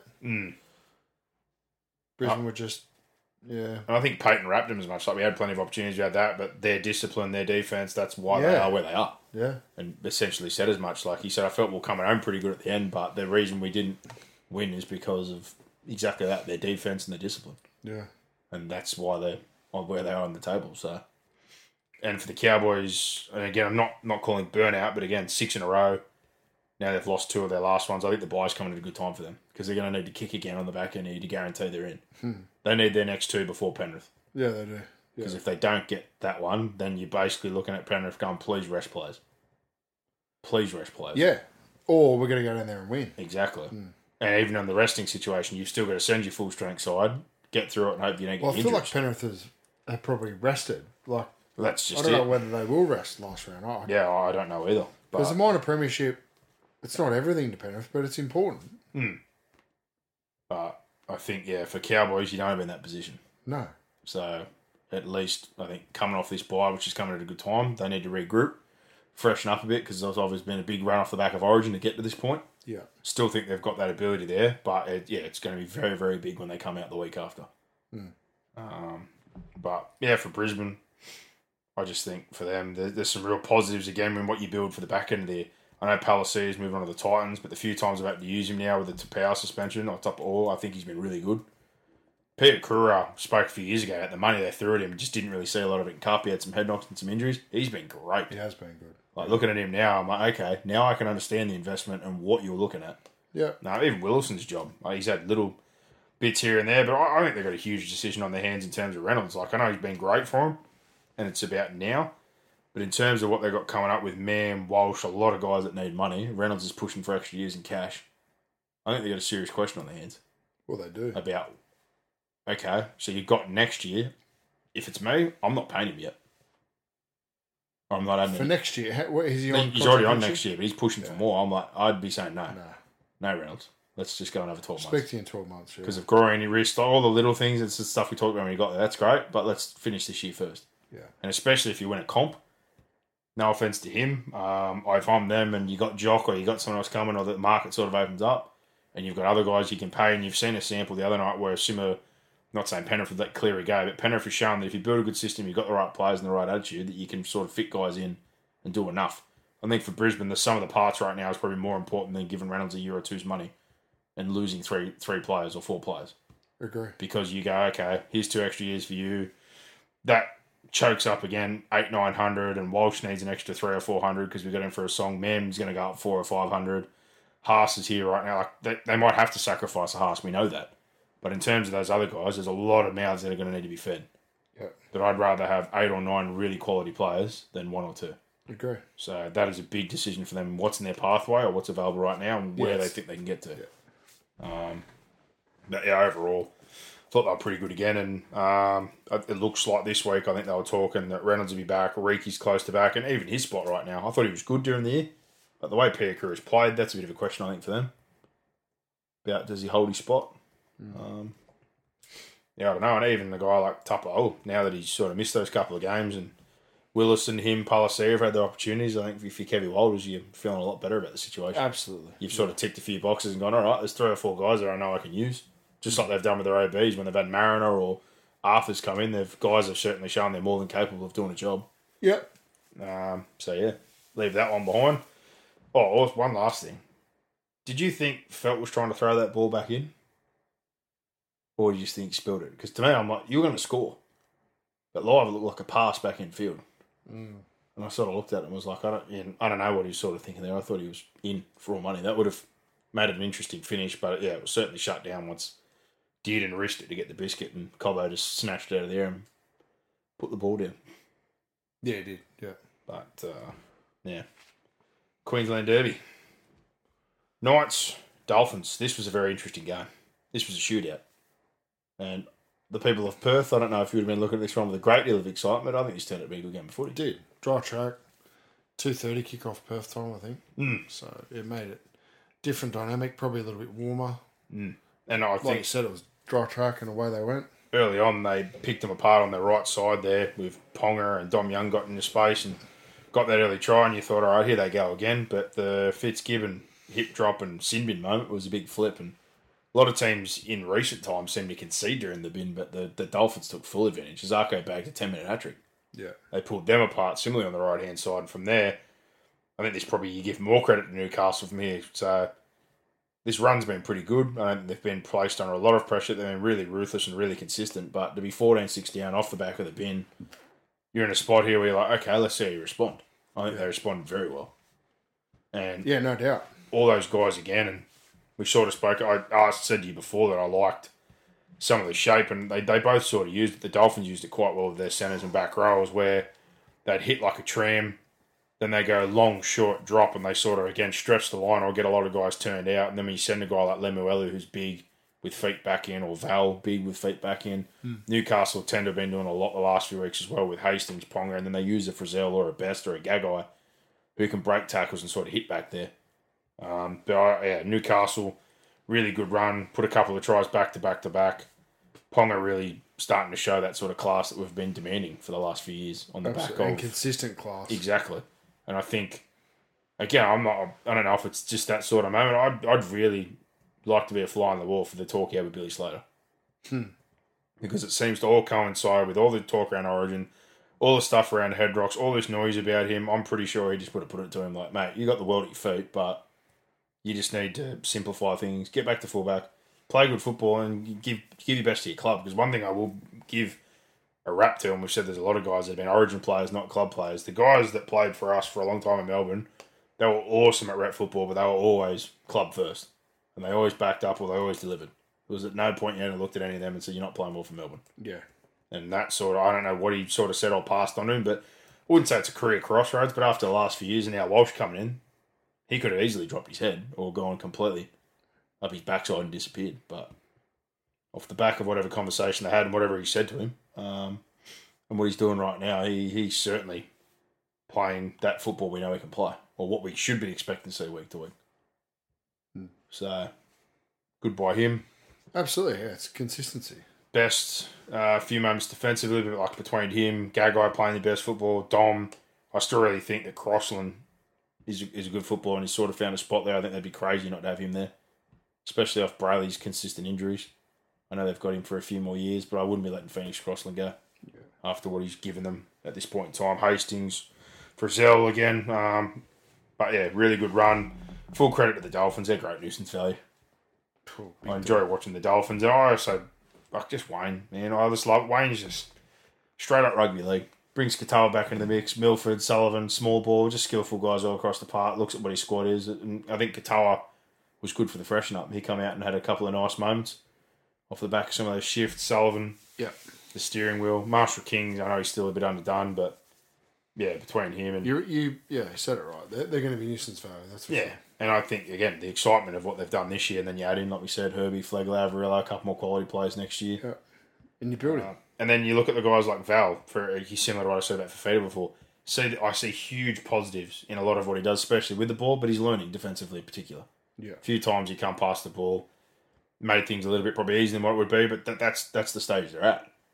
With the 12 months they had to do, they signed some guys, they took a chance on a few, they got some veterans, but they also picked a few diamonds in the rough like this guy, where you're just going to have to eat a few shit sandwiches, unfortunately. Yeah. But we've seen the positives, like last week, a washing machine with legs, decking 4 people and scoring. And then you see moments like that where it's just, I haven't played any rugby league. Or only a year or two. Yeah. So you'd hope that with that, in a bit more training and a bit more video on off-season, he'll be better for it next year. You think so? But yeah, I quite enjoyed this one. They had a chance late, but they made an error. But yeah, Newcastle dug themselves out of that hole and they keep things alive. South Cronulla, I wish I could say the same. I was very disappointed. I thought this would be the better game, but South just never gave themselves a chance. No. Discipline, penalties, errors. And then defensively, I know we said at the start, it's the one piece that was sort of missing, but it's not even just that at the moment. It's everything. Like first up contact, the amount of second phase that come out of this, even some of the edge stuff where they've made initial contact and they've either gone low or slipped off and let an offload go or a pass. Like they were just horrendous. Yeah, they were well off, mate. They were well off. The crazier part, and again, I put it down mostly to garbage time. The Sharks didn't help themselves, but their completion rate was actually worse. 26-0, wasn't it? Or 24-0. Their completion rate was actually worse when they made the comeback. And they did bomb multiple. It was a bad night, particularly for Paul Munro. There was a lot of kicks and passes and opportunities coming out his way. He left one behind. He missed a kick. Like that's what happens when you throw a kid in. You're going to get that in the early stages. So for them, I think they really dropped the ball here. A lot of people thought they'd respond. I especially thought off the back of a lot of the chat this week and Gus's comments on the trial. I'm not saying he didn't play well, but just at them as a whole, I thought it's been a lot of shit talk this week. It's time for the fuck you moment. Yeah. And their own coach basically come out and said that they're all selfish individuals the way they've been playing. And it just didn't happen. No, it didn't. So now I'm a little bit concerned because there are no certainties to make the 8. Not now, they're not. That was an important game. So, and for Cronulla, again, I'm still not overly convinced, but because of the way the results worked out, that logjam just got even crazier. It's like from 5th down, they're on 11, Cows 11, Cronulla 11, Eels 11, so they're all 4 there. You got Newcastle are only a draw out now. So any of them lose and they win, they're in. Raiders Storm only just sit above them, but they've got that extra win, which is helpful.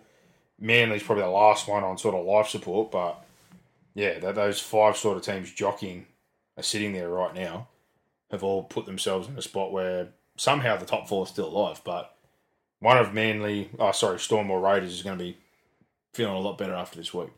The other one's going to be very disappointing. And there's going to be an even worse logjam to fight for those spots. Absolutely. But, yeah, missed opportunity here for Souths because I think top 4 is still there, but it might come down to the last round. But with the way they're playing, no way. And Cronulla's in the same boat. Yeah. But, yeah, I don't know what to make of this one. It was nice to see the Sharks play a bit of football. It was a good response from them. Their outside backs in particular were quite damaging. Tracy did a good job at one. Nico looked a lot more confident, but I thought Trindle had his best game. I don't think Moylan will be getting back there anytime soon. No, in the last few weeks, they'll be like, he hasn't made a difference. Mate, when the team's playing the way they are, it's too late to bring him back into the mix the way they're going now. Yeah. But I think he certainly made a difference the other night and showed why I think he should be the one that's there partnering. And their forward pack did a better job. I think they've been beaten up on a couple of games, but Welle, Hunt only had short stints, Rudolph. McInnes is like his effort the week before was something else, but he was great again. Yeah. And the big thing out of this again for South is now Tom, which is probably one of their weaknesses. Toller's been in and out all year. He's now gone until the finals. So I think this week the Shack attack starting to get a little bit thin. And Arrow's back spasms. Like if he's out this week, the Toller's not back and Tom's out, that's a very light middle. Yeah. It's extremely light middle. And I thought the sadder part for them, I thought one of their better middles was Duncan when he came on. He's only a kid. His effort at the back end with Murray, they were both quite good, but overall, there wasn't a lot to be impressed with by South. But Cronulla, some signs of life, and big game this week. They're back home against the Titans. That's one for them where you're like, we have to win. Yeah. To have dropped a few at the prison this year, they shouldn't have. Yeah. The Warriors game, the Brisbane game on the backup of Origin, this is a must-win at the prison. And South, what do they got? We thought that was sort of a good situation for them. They got the Dragons. So, again, you want to talk about a team in a bad spot. Threw some punches last week, but lost a couple more players to injury. Yeah, dude. Molo got the HIA in the first minute. Sully pulled out of the warm-up. Bird and a couple other guys are a bit underdone and injured. Tough. Yeah, tough. Like, this is one of those ones you look at for them and go, if you don't get a straight-up kill this weekend and get this back on track, all faith will be gone. And you'll be in a big hole. But we'll move on from that one. The two Sunday games, I didn't think these were too great either, but Eels, Dragons, the Eels are very lucky they won this game. Very lucky. Yeah. Started like a house on fire. They got themselves into a hole and then had to... Did they what? Yeah. Dragons are good. They were. And they've had these sort of games this year where you look at them and go, man, when they want to, they're very tough. They're a tough out. They are. And in particular, their OBs, like Lomax has been playing some good footy. Ravalawa, you give that man a one-on-one 10 out. He's scoring. And even if 2 or 3 are coming, poor Arthur Miller-Stevens has been really, really good in cup and flag. Great opportunity, but that's a nightmare matchup first half. It's no good. You put a child up against that destroying machine. It's not good for your health, mate. Mate, first half Hattie, like, that's just, that's early doors, like Sevo, Radrara style, where any time it was a one-on-one with 10 metres of space, you're just like, you may as well just usher him over, roll the carpet out and go, right this way, good sir. I'm not putting my body in front of you. But that was para to a T this year in the way they've been. Start really fast, hard. Dill and Moses linking up. They carved up that left edge a few times. Simonson came up with some nice plays. Then just absolutely fell in a hole. They got pulled to pieces. 20-10 down or whatever it was. Amone, Hunt poking his nose through. Some really nice football. Blake Laurie had like 110 metres in the first half, for Christ's sake, if you want to talk about how bad they defended. And then... The no try, which afterwards a lot of people argued about, but Annesley, I'm pretty sure today, if I heard correctly on the radio, come out and said it should have been a try for the strip for Little. That's one of those big moments where it flips and they got back on the bandwagon. They started going right. They had a couple of nice moments. Russell with some good feed off a shift. Madison showed that silky skill, hitting Paulo. Sean Russell was very good. He is a very good player. He's going to be a lot better in a couple of years' time as well. Yeah. But yeah, Madison's skill in the past to Paulo was an absolute peach, and then that contest that landed in Cartwright's lap I thought was an absolute gift. And Parramatta will be thanking their lucky stars because that one could have almost put the hammer on. The results wouldn't have taken that mathematically, but to get that winning on the back of the results around them, they needed it. Yeah. It's put them in a very good spot. Yeah. And I don't know what else to take away from this one, but yeah, like you said. I guess guys like that, and Brown had some good moments on return, but you will need to see more. Thought Madison, Gutherson, Cardi made a couple of errors, but he's also was very good, and he's been good again this year. He has been good. Yeah. I think they're talking about re-signing him at the moment. Talking 2 years, apparently. Yeah. So I think that's about right. Just get the money right, and you'd be happy with that one. And for the Dragon side of things, Ravalawa was outstanding. Lomax had a couple of moments. It's moments for a lot of these guys. Sloan moments, but some inconsistencies. Laurie. Then Bird broke a lot of tackles. He also missed a couple himself as well. But I'm more interested to see him healthy, what Flanagan sort of wants to do next year, because Flanagan was a big fan. He's obviously had a lot happen since that point in time. But yeah, he's still pulling the strings there and finishing the year off. So I expect to see a couple more guys in and out as things close up. And the last one was Raiders Tigers, and Canberra somehow hold on again, but I don't know how Ricky Stewart hasn't, had just a dropout or a hard issue or throwing a chair out the window yet. Because they certainly like doing things the hard way. Yeah, they do. And no offence to some of our Raiders fans, but I heard there was a few bad calls. 2 of the forward passes were that fucking blatant. Gula was a good metre forward, and then the next play the ball is a try. off a quick play of the ball, and the tap on was definitely forward. Shit effort by the Tigers, having 4 or 5 guys not even getting near Chris when he cuts the whole way back across the field. I can't defend that at all. No. But they're 2 very obvious calls that a touch judge should get. Yep. So, does the game play out differently? Maybe it does, but yeah, those 2. And then Jack at the end obviously said to the ref, basically trying to give it to him. I was like, well, mate, if you couldn't see those 2 passes, that's a rich comment. It's a very rich comment because you got 2 you probably shouldn't have. Correct. But this summed up the Tigers as well. They missed some chances. I thought Noffa probably could have attacked that kick a little bit. It was like he thought it was coming to. I don't know if he misjudged or it got caught in the sun, but I thought he should have attacked it a bit. They had some moments earlier when they had some repeats and some pressure. Laurie, Brooks come up with some nice short side raids again, some good kicks, but just not able to bank enough. The counter-attack try, Nofaluma Brooks Staines was an absolute ripper near half-time. That was a great try. That was an absolute belter. But for them, it was just small stuff again. Like the Chris one is wrong as it is. When a guy cuts back across and there's 4 or 5 bodies in the picture, someone's got to get him. Well, Goal line, back rower, like just running in and out line like a crash line. You can't let that in, and that's just the Tigers to a T. So I thought they were a little hard done by, but I thought they were right up for this. But in summary for Canberra and where they're at, do it the hard way. But like 8 line breaks to 1, their attack again didn't look that great. But this year they've sort of been the opposite to the Canberra we've grown to know. They've been very gritty. Yeah. Guys like Red and Big Red and Tarpany just getting through a bucket load of work, and it's just a sort of a different version of Canberra. No wins by more than 10. But yeah, I thought in this one a couple of calls certainly went in their favour. They're just grafting. But a huge win for them. Like I said, they get Melbourne this week and a possibility to So up top 4. Well, essentially, top 4 or the final spot looking a lot more comfortable, but yeah, it's been a weird year for them. I still don't know what to make of them. Tigers, guess it's another of those moments where I sort of look when Brooks is happy, healthy, and his head's clear, he plays good footy. Yeah. And I sort of look at him again now and the situation there, and I think, again, with Cherry Evans, I think he will work out very nicely. Yeah. As long as they're packed, does a good job. We'll leave that one behind, and that wraps up the reviews of the games of the weekend. Thank you to Sinclair Hyundai Penrith. Let's rip into this review because it's bloody late and then we can go to bed. Sounds good. So, preview for this week. Tips last week, we both got 6. What did we get wrong?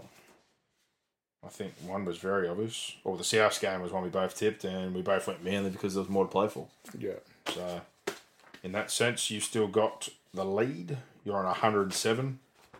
I'm on 104, and this is brought to you by bluebet.com.au. Thank you for supporting us and our charity account. Let's hope we can find a winner this week, and check out the app for our best bet of the week. But remember, what are you really gambling with? For free and confidential support, call 1800-858-858 or visit gamblinghelponline.org.au. First game here is Manly up against the Panthers, so you'd say pretty much last chance saloon, barring results again, but you can't leave it much later. No. They need to win. Have to win. Ins and outs, Kepi, he was out last week, but back in with Matt Lodge, obviously tearing that ACL, so straight in there. Ben Trbojevic goes into the starting side. Kelma Tuolungi has come back to the bench for Penrith. Tay goes out of the 21. Look like they're going to rest him for another week, which is fair enough. They don't need to use him. Luai was cleared, early guilty plea for his high shot, so I think they're rolling basically with the same team again, and I don't care if it's at 4 points. Good luck beating Penrith. Yeah, Penrith. The inconsistency with them defensively, and especially in a cycle, is their biggest issue against a team like them. This could get ugly, depending on what mood they're in. So I'll be interested to watch, but the odds of bluebet.com.au. Panthers $1.09, $7.50 for Manly, minus 19.5 is the line there. Second up, early Friday night at the Prison, must win for the Sharkies up against the Titans. Mulatalo comes back after that jaw injury. Marwin Hiroti, who I forgot to give a rap before, he had a couple of huge plays the other night. Yeah, he did. Try saver, the tap back, like he was great. Set one up. He's another one of these ones I think for a long time. Hasn't played many games, but good footballer. Yeah, playing a lot of cup. Yeah. And just waiting in the wings, ready for an opportunity. That's right. And he's one of these guys I look at and go, he's someone that you do want your 30 when you do need. Yeah. Good replacement. Jesse Calhoun also returns on the bench with Tom Hazelton after that shot from Tommy Burgess. Went off with a concussion, so he's missing this week. For the Titans, huge in. Tino's back, but with him back in, Mo's out for this week. Brimson is going to be rested while they look at that rib injury. Jamie Jolliffe is back after a broken hand. Liu goes to the bench. for him to come back in. And Isaac, Tino's brother, goes to 18th man. Cruz Leeming is onto the bench with Verrills now out of the mix. With him being gone, Randall has been playing that small ball sort of role for them, moves in to 9 and Clark into lock. Again, I think for you guys, it's almost time to play a Mad Monday, and if the Sharks are worth any salt here, this needs to be a win at the Prison. Yeah, it does. Yeah. Straight up and down. Build on what they did last week, and bluebet.com.au agrees. We're both on the Sharks. So are they. $1.30 favourite, $3.50 for the Titans, minus 10.5. A line there. Parramatta, if they have patches this week, it's going to get very ugly. They're at the Gabba, 8 p.m. against the Bronx. Arthurs is the only out for them there. And Dean Mariner comes in the wing. He's proven to be a hell of a play when he gets his opportunity. Reynolds is back in. Kobe Hetherington's back in. Jordan Mariki's back in. So multiple changes there to strengthen their side and push out Willison, Jensen, Jock Madden. On the flip side, for Parramatta, Arthur Miller-Stephen, good debut, able to grab a try, but some changes there. Arcee comes into the centres, Bailey Simonson shifts back to the wing, and Miller-Stevens is out. Brennan Hands has been recorded on the bench. Makatoa goes to 18th man, and Davey has been named to start. Madison back to the bench. Interesting. Yeah, I'm sort of surprised about the shuffle there, but I think Broncos, with those ins and being at the Gabba, if Parramatta dish up what they did last week, this could be pretty bad. Oh, you know it. But again, with Parramatta, you just don't know what you're going to get. You don't know. Sometimes they, like when they play Penrith, it doesn't matter what sort of form they're in, they always seem to turn up for a game like that or a big game. But if you're going to see any sign of life, it needs to be this week. Because if they have a bad week here in Brisbane, light them up or get a good win, they could be in a world of hurt. They got Penrith after that, and the Roosters in their run as well. It was still somewhat of a chance. So between Penrith and Brisbane here, they're going to have to knock one of them off if they want to be any chance. Otherwise, they're not getting to that magic number of 13 wins.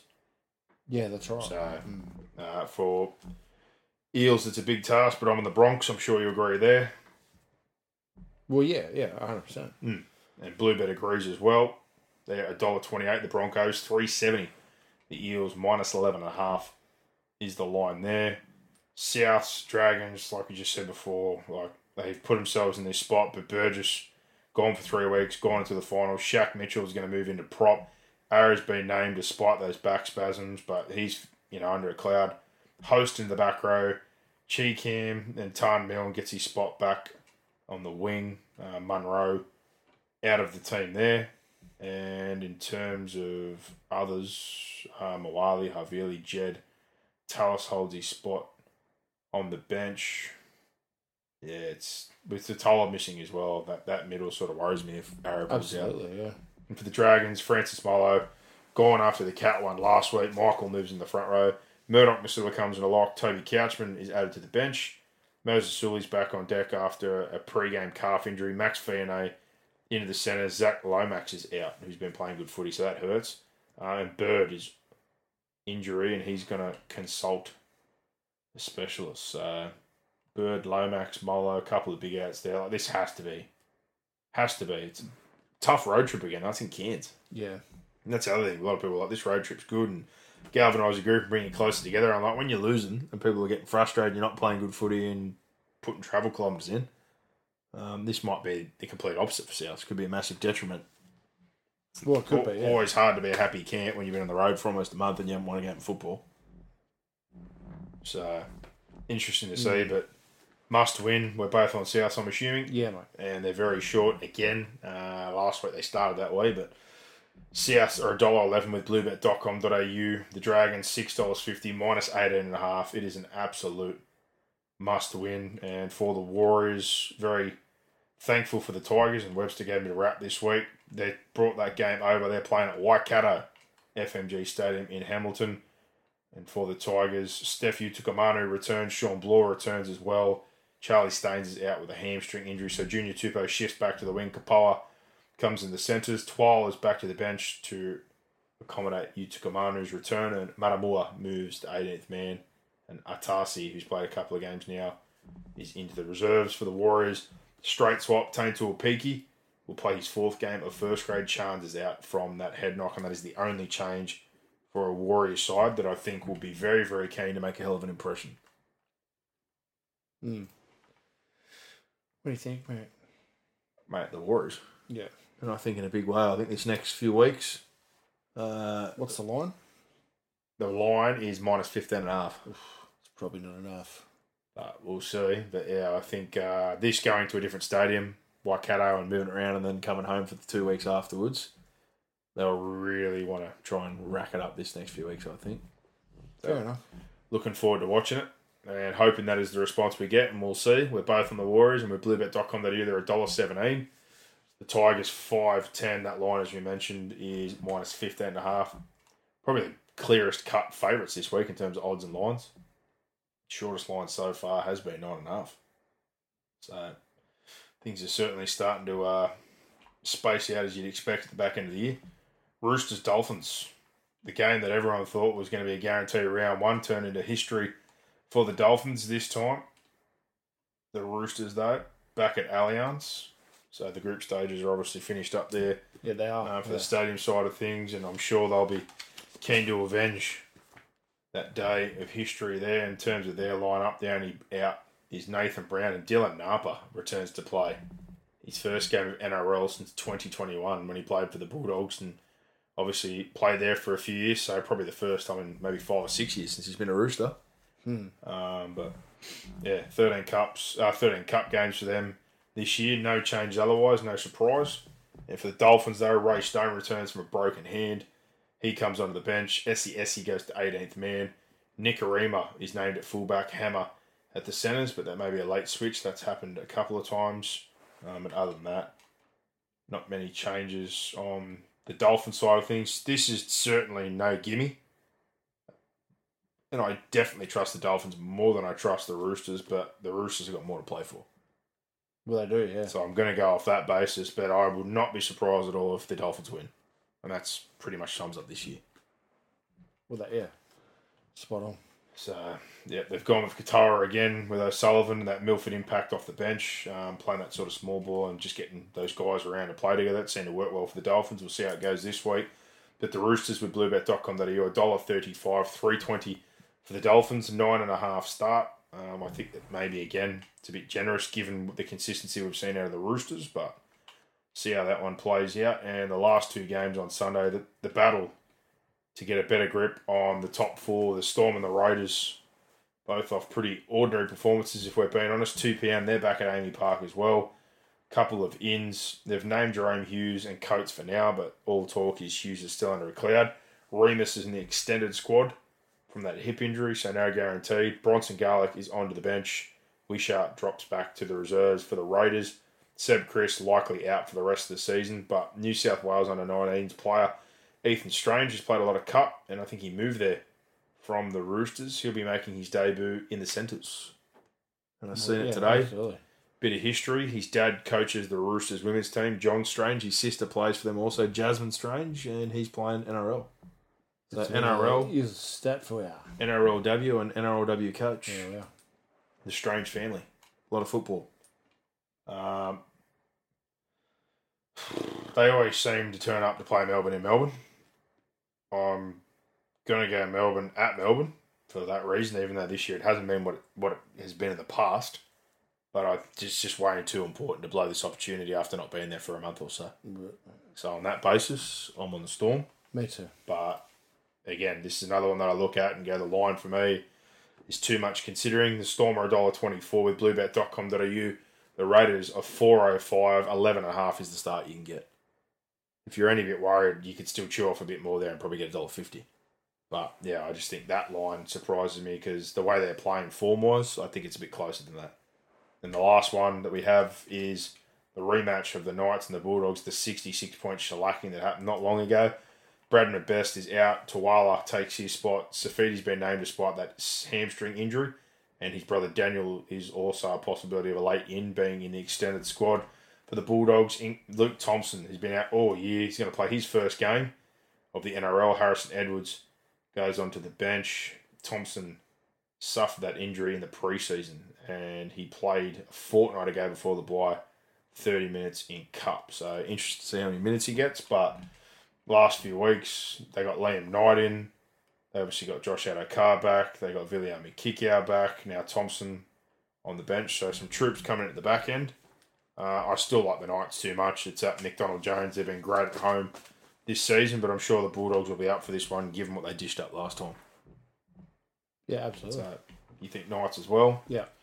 This one, pretty fair, the line this time compared to what it was last time with the players in. But the Knights with bluebet.com.au, $1.30 favourite at home. The Doggies, $3.55, 9.5 to start there. And like I said, that's the smallest line between all the games this weekend, 9.5. So for all the bookies, I certainly think the favourites are the favourites this weekend, that's for sure. Absolutely. Looks pretty clear cut.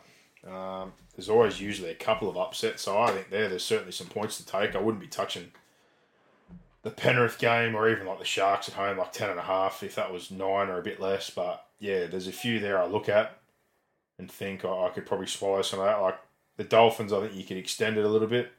I think Canberra, you could extend it a little bit. There's a couple there where I might chew off a little bit extra. Well, they should. They absolutely should. But yeah, there you go. We've gone clean sweep on that. The Cowboys obviously got the bye this week, and like we said, there's big implications here. Newcastle got through one of the harder wins in their draw. Can they win again? Can the Roosters mathematically stay in the mix? Could Manly pull one on Penrith? I don't see it. Eels have to beat either the Broncos or Penrith the next few weeks. Souths, despite their opposition, it's a must-win. Warriors, like there's still implication in absolutely everything here. So from that perspective, the next few weeks, I think it's going to be still interesting to see where everybody lands and what the matchups are for week one. Absolutely. But that finishes up, mate. It's almost midnight. Let's get to bed. Yep. Your birthday, you're running out, mate. It's about to tick over to the 9th. I'm running out of steam, mate. Yeah, you are running out of steam. But there you go. Big thank you to bluebet.com.au. As we said before, if you're going to bet with anyone, do it with the True Blue Aussie bookie who support us. Hopefully we can grab a winner this week. And remember, NRL points, 6 points up at halftime. Get the early payout. They'll pay you out for head-to-head match result bets if your team leads by 6 or more at halftime. Get paid out. Win or lose. Maximum winnings $100 there.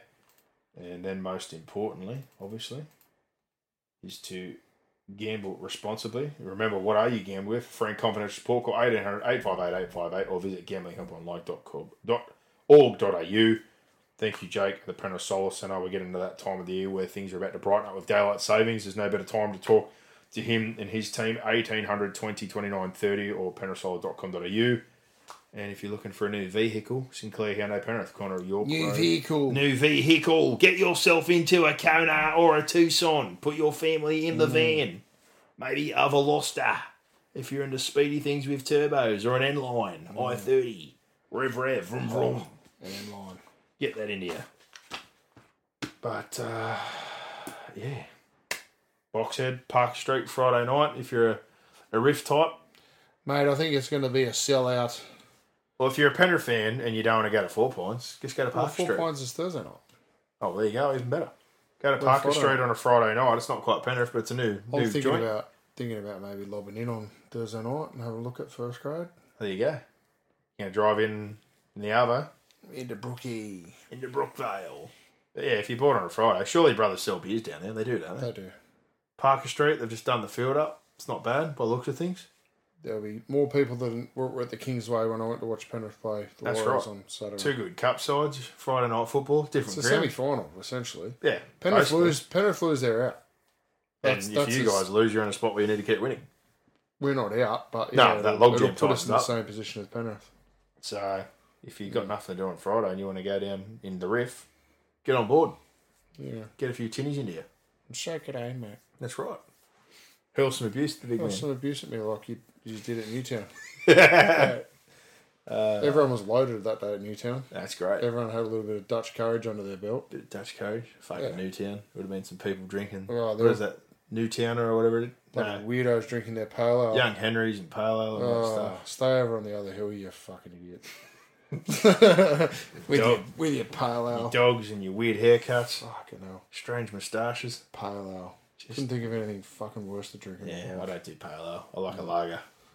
If I want to drink pale ale, I just drink milk. It's thick. Forget that. The one that gets me is Stout. Stout looks like fucking diesel. No, just leave me out of that. Dead set. Rather, do a lot of things and drink that. Anyway, mate. Good episode. I haven't seen Buzz for a while. Good birthday, mate. It was a good birthday, mate. So thank you on your birthday for spending it with us here. All right? On the potty. I'm glad you've had a good day. On the potty, mate. And I've made We started to watch the new Walking Dead. There's like a new Walking Dead, like a spin-off, the New York one. Yeah, I've never watched any of them. So I think they're fucking taking the piss. yeah, They're just milking it now. Recycle it. Well, I'm going to throw one out there, and I said it to you. My wife's all in because she likes to watch loves it together and all that jazz. Well, on Binge, and if you got Foxtel, it's there. The Winning Time show, like the making of the Lakers and all that. It's done by Adam McKay. He does lots of comedy stuff, so I really... Is it comedy or is it serious? No, it's got like serious undertones, but it's also got funny moments because the way him and John C. Reilly have done it. But I've really enjoyed it. It's got John C. Reilly, so What would you compare it to? What's a similar series? I don't even know how to compare it. That's why I've enjoyed it so much. Yeah, right. Because it's touched, like in some moments I'm like, man, this is full on. Then in other moments I'm fucking laughing. I'm like, he's done a really good job. I've been listening to West Cork, the podcast, which is about an unsolved murder in Ireland from the 90s. And there's a documentary on Stan. There's a documentary on Netflix about it as well. Yeah, it's good. So if you're looking for a podcast or a documentary and you want to scare the shit out of yourself, then yeah, just well, this is listen to West Cork. This is one of those TV shows where if docos. you're interested in sport but you also want to laugh, it gives you a backstory, it gives you a serious story. The thing I've more enjoyed is the behind the scenes stuff. Like Pat Riley was a retired player who bounced on the league for 10 years who was just looking for a job because he was lost after playing. 1 minute there he's coming in to try and do some colour TV stuff. Next minute their coach face planted and put himself in a coma and he's helping out the other guys as an assistant. And they go on some massive run his first year there, win like 50 games, and they ditch the other guy. And that's how he sort of got his first start. I was like, this is crazy. Paul Westhead was the other one who was the assistant who come with that guy. They were lifelong friends and family. Old mate's off him after that because he feels like he took his job.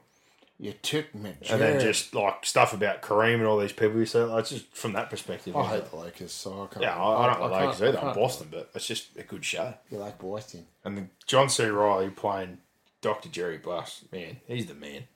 There's moments there where I'm like laughing, and there was a few really serious moments where it got real dark, and I was like, holy shit, this is a good show. I think I'm not going to be able to watch it, mate. Well, there's a second season coming out, so it's been well received. Yeah, right. So if you're into a bit of sport, bit of laugh, bit of serious, it's a really good mix. The new Tommy Power comes out on September 1. Oh, good. I love Tommy. I saw that. I quite enjoyed it. And it had Chibs from Sons of Anarchy. I couldn't put his face at the start. I still got to catch up, actually. On Tommy. Yeah, I haven't seen the first series yet. That one I punched through not knowing that there wasn't more, and I was disappointed when it stopped because I was like, I love Tommy. What? As things went along, everyone frustrated me and all of them except Tommy. I'm like, Tommy is the one thing that I'm just all about. Who knows what he's going to do? Yeah, he's a good egg. Good one-liners too. Yeah. Really good one-liners. He's good. Tariq gives me the shit. Yeah. Always getting out of trouble. Always causing himself trouble and blaming everyone else. I'm like, mate. He's just a professional victim. Yeah. Pretty much. Straight up. Tariq, can I finish? Straight up. Ambo Chaser, you're a victim, mate. Stop it. Yeah. Well, there you go. There's a bit of a breakdown. It's been a while. Hasn't been much new content because things have been so rampant, but yeah. Winning Time and what you say, West Cork. That's a podcast. West Cork. West Cork. West Cork. Oh, that was the doco on Netflix you showed me too. Yeah. Does the Netflix doco called the same thing? You guys are all wigging out. Oh, I was just sitting there here because there's some weird journo talking about whatever, and they're talking about a murder and a dude on a bridge. I'm like, what the hell is going on here? Yeah. Oh, man, it was so nonchalant. Everyone went to bed, and then I woke up in the lounge. Yeah. Going, yeah, thanks for the company. I was there for an hour, but you were just snoring away, and I looked at it, I'm like, this doesn't interest me, so I'm going to bed. You fuckers. But there you go. 2 new recommendations. Yeah. I haven't watched any movies lately. Oh, I still want to see Oppenheimer. So do I. I've heard good things, and then I've heard other people go, it's different. I'm like, well, different can be good, it can be bad, but good. I don't care. I want it to be different. There's a lot of things that I watch are shit. The cast got me straight away. I'm like, Cillian Murphy's really underrated to me with a lot of stuff he's done. Yeah. He's the I lead. want to see Indiana Jones too. Damon, Robert Downey Jr. Don't call me. Oddly, I know a couple of people that saw that Barbie movie. I was like, what? And they're like, actually, it's not what you'd think. Yeah. I was like, it's not on my radar, but okay. I'm not watching. But it hit $1 billion just recently, I think. Yeah. Well, it was always gonna. Mass. Yeah. Gran Turismo, based on a true story. It was Orlando Bloom. That was a bit of a weird ad. When I saw True Story, I was like, I need to Google that. And what's true about it? Yeah, I don't know. It's a bit odd. Bit of a weird one. Oh. Yeah, big time. Big time. And more importantly, just quietly, now I've looked at your war, it was 1 month yesterday until the NFL is back. Well, it started last week. Kickoff. The The Hall of Fame game. was on. Pre-season's coming up, isn't it? Yeah, it's this week. Kickoff, yeah. Kickoff. Oppenheimer goes for 3 hours. Yeah. Someone wrote something like, the last hour could have been done without, and I was like, well, Yeah, right. Wolf of Wall Street also went for 3 and a bit hours, and I loved it. Then the second time I thought, maybe it's a bit long. But I think the first time, because of what you're saying, because you're like, holy shit, that really happened. Yeah. It gets you. But, I don't know. A lot of people seem to rate it pretty highly. I heard there was buzz that he'd be up for an Oscar. There you go. Cillian Murphy, so obviously does a pretty good job. But, Cool. yeah. Still want to go see it. Hopefully I'll get there before it's out of the cinema. But if not, what do you do? Watch it when it comes out. But All right, see you, friend. in closing, thank you to the sponsors. Thank you to everybody out there. There's a couple of recommendations if you want some podcasts or some TV material. And happy birthday, Boxhead. That's the summary. You're a good egg, mate. And we appreciate what you do, especially having to listen to my shit every week. So, there you go. But a couple of I weeks have to away. listen to a lot of people's shit in this house, mate. You're just one of few. One of many, mate. On our way to the finals, we're very, very close. There's still a lot to shake out. Looking forward to a great round of rugby league. But for now, everybody, enjoy your week and enjoy your rugby league. Bring it on. Give us more. Give us more. Where are you going? What's going on here? Is that it? Is that it?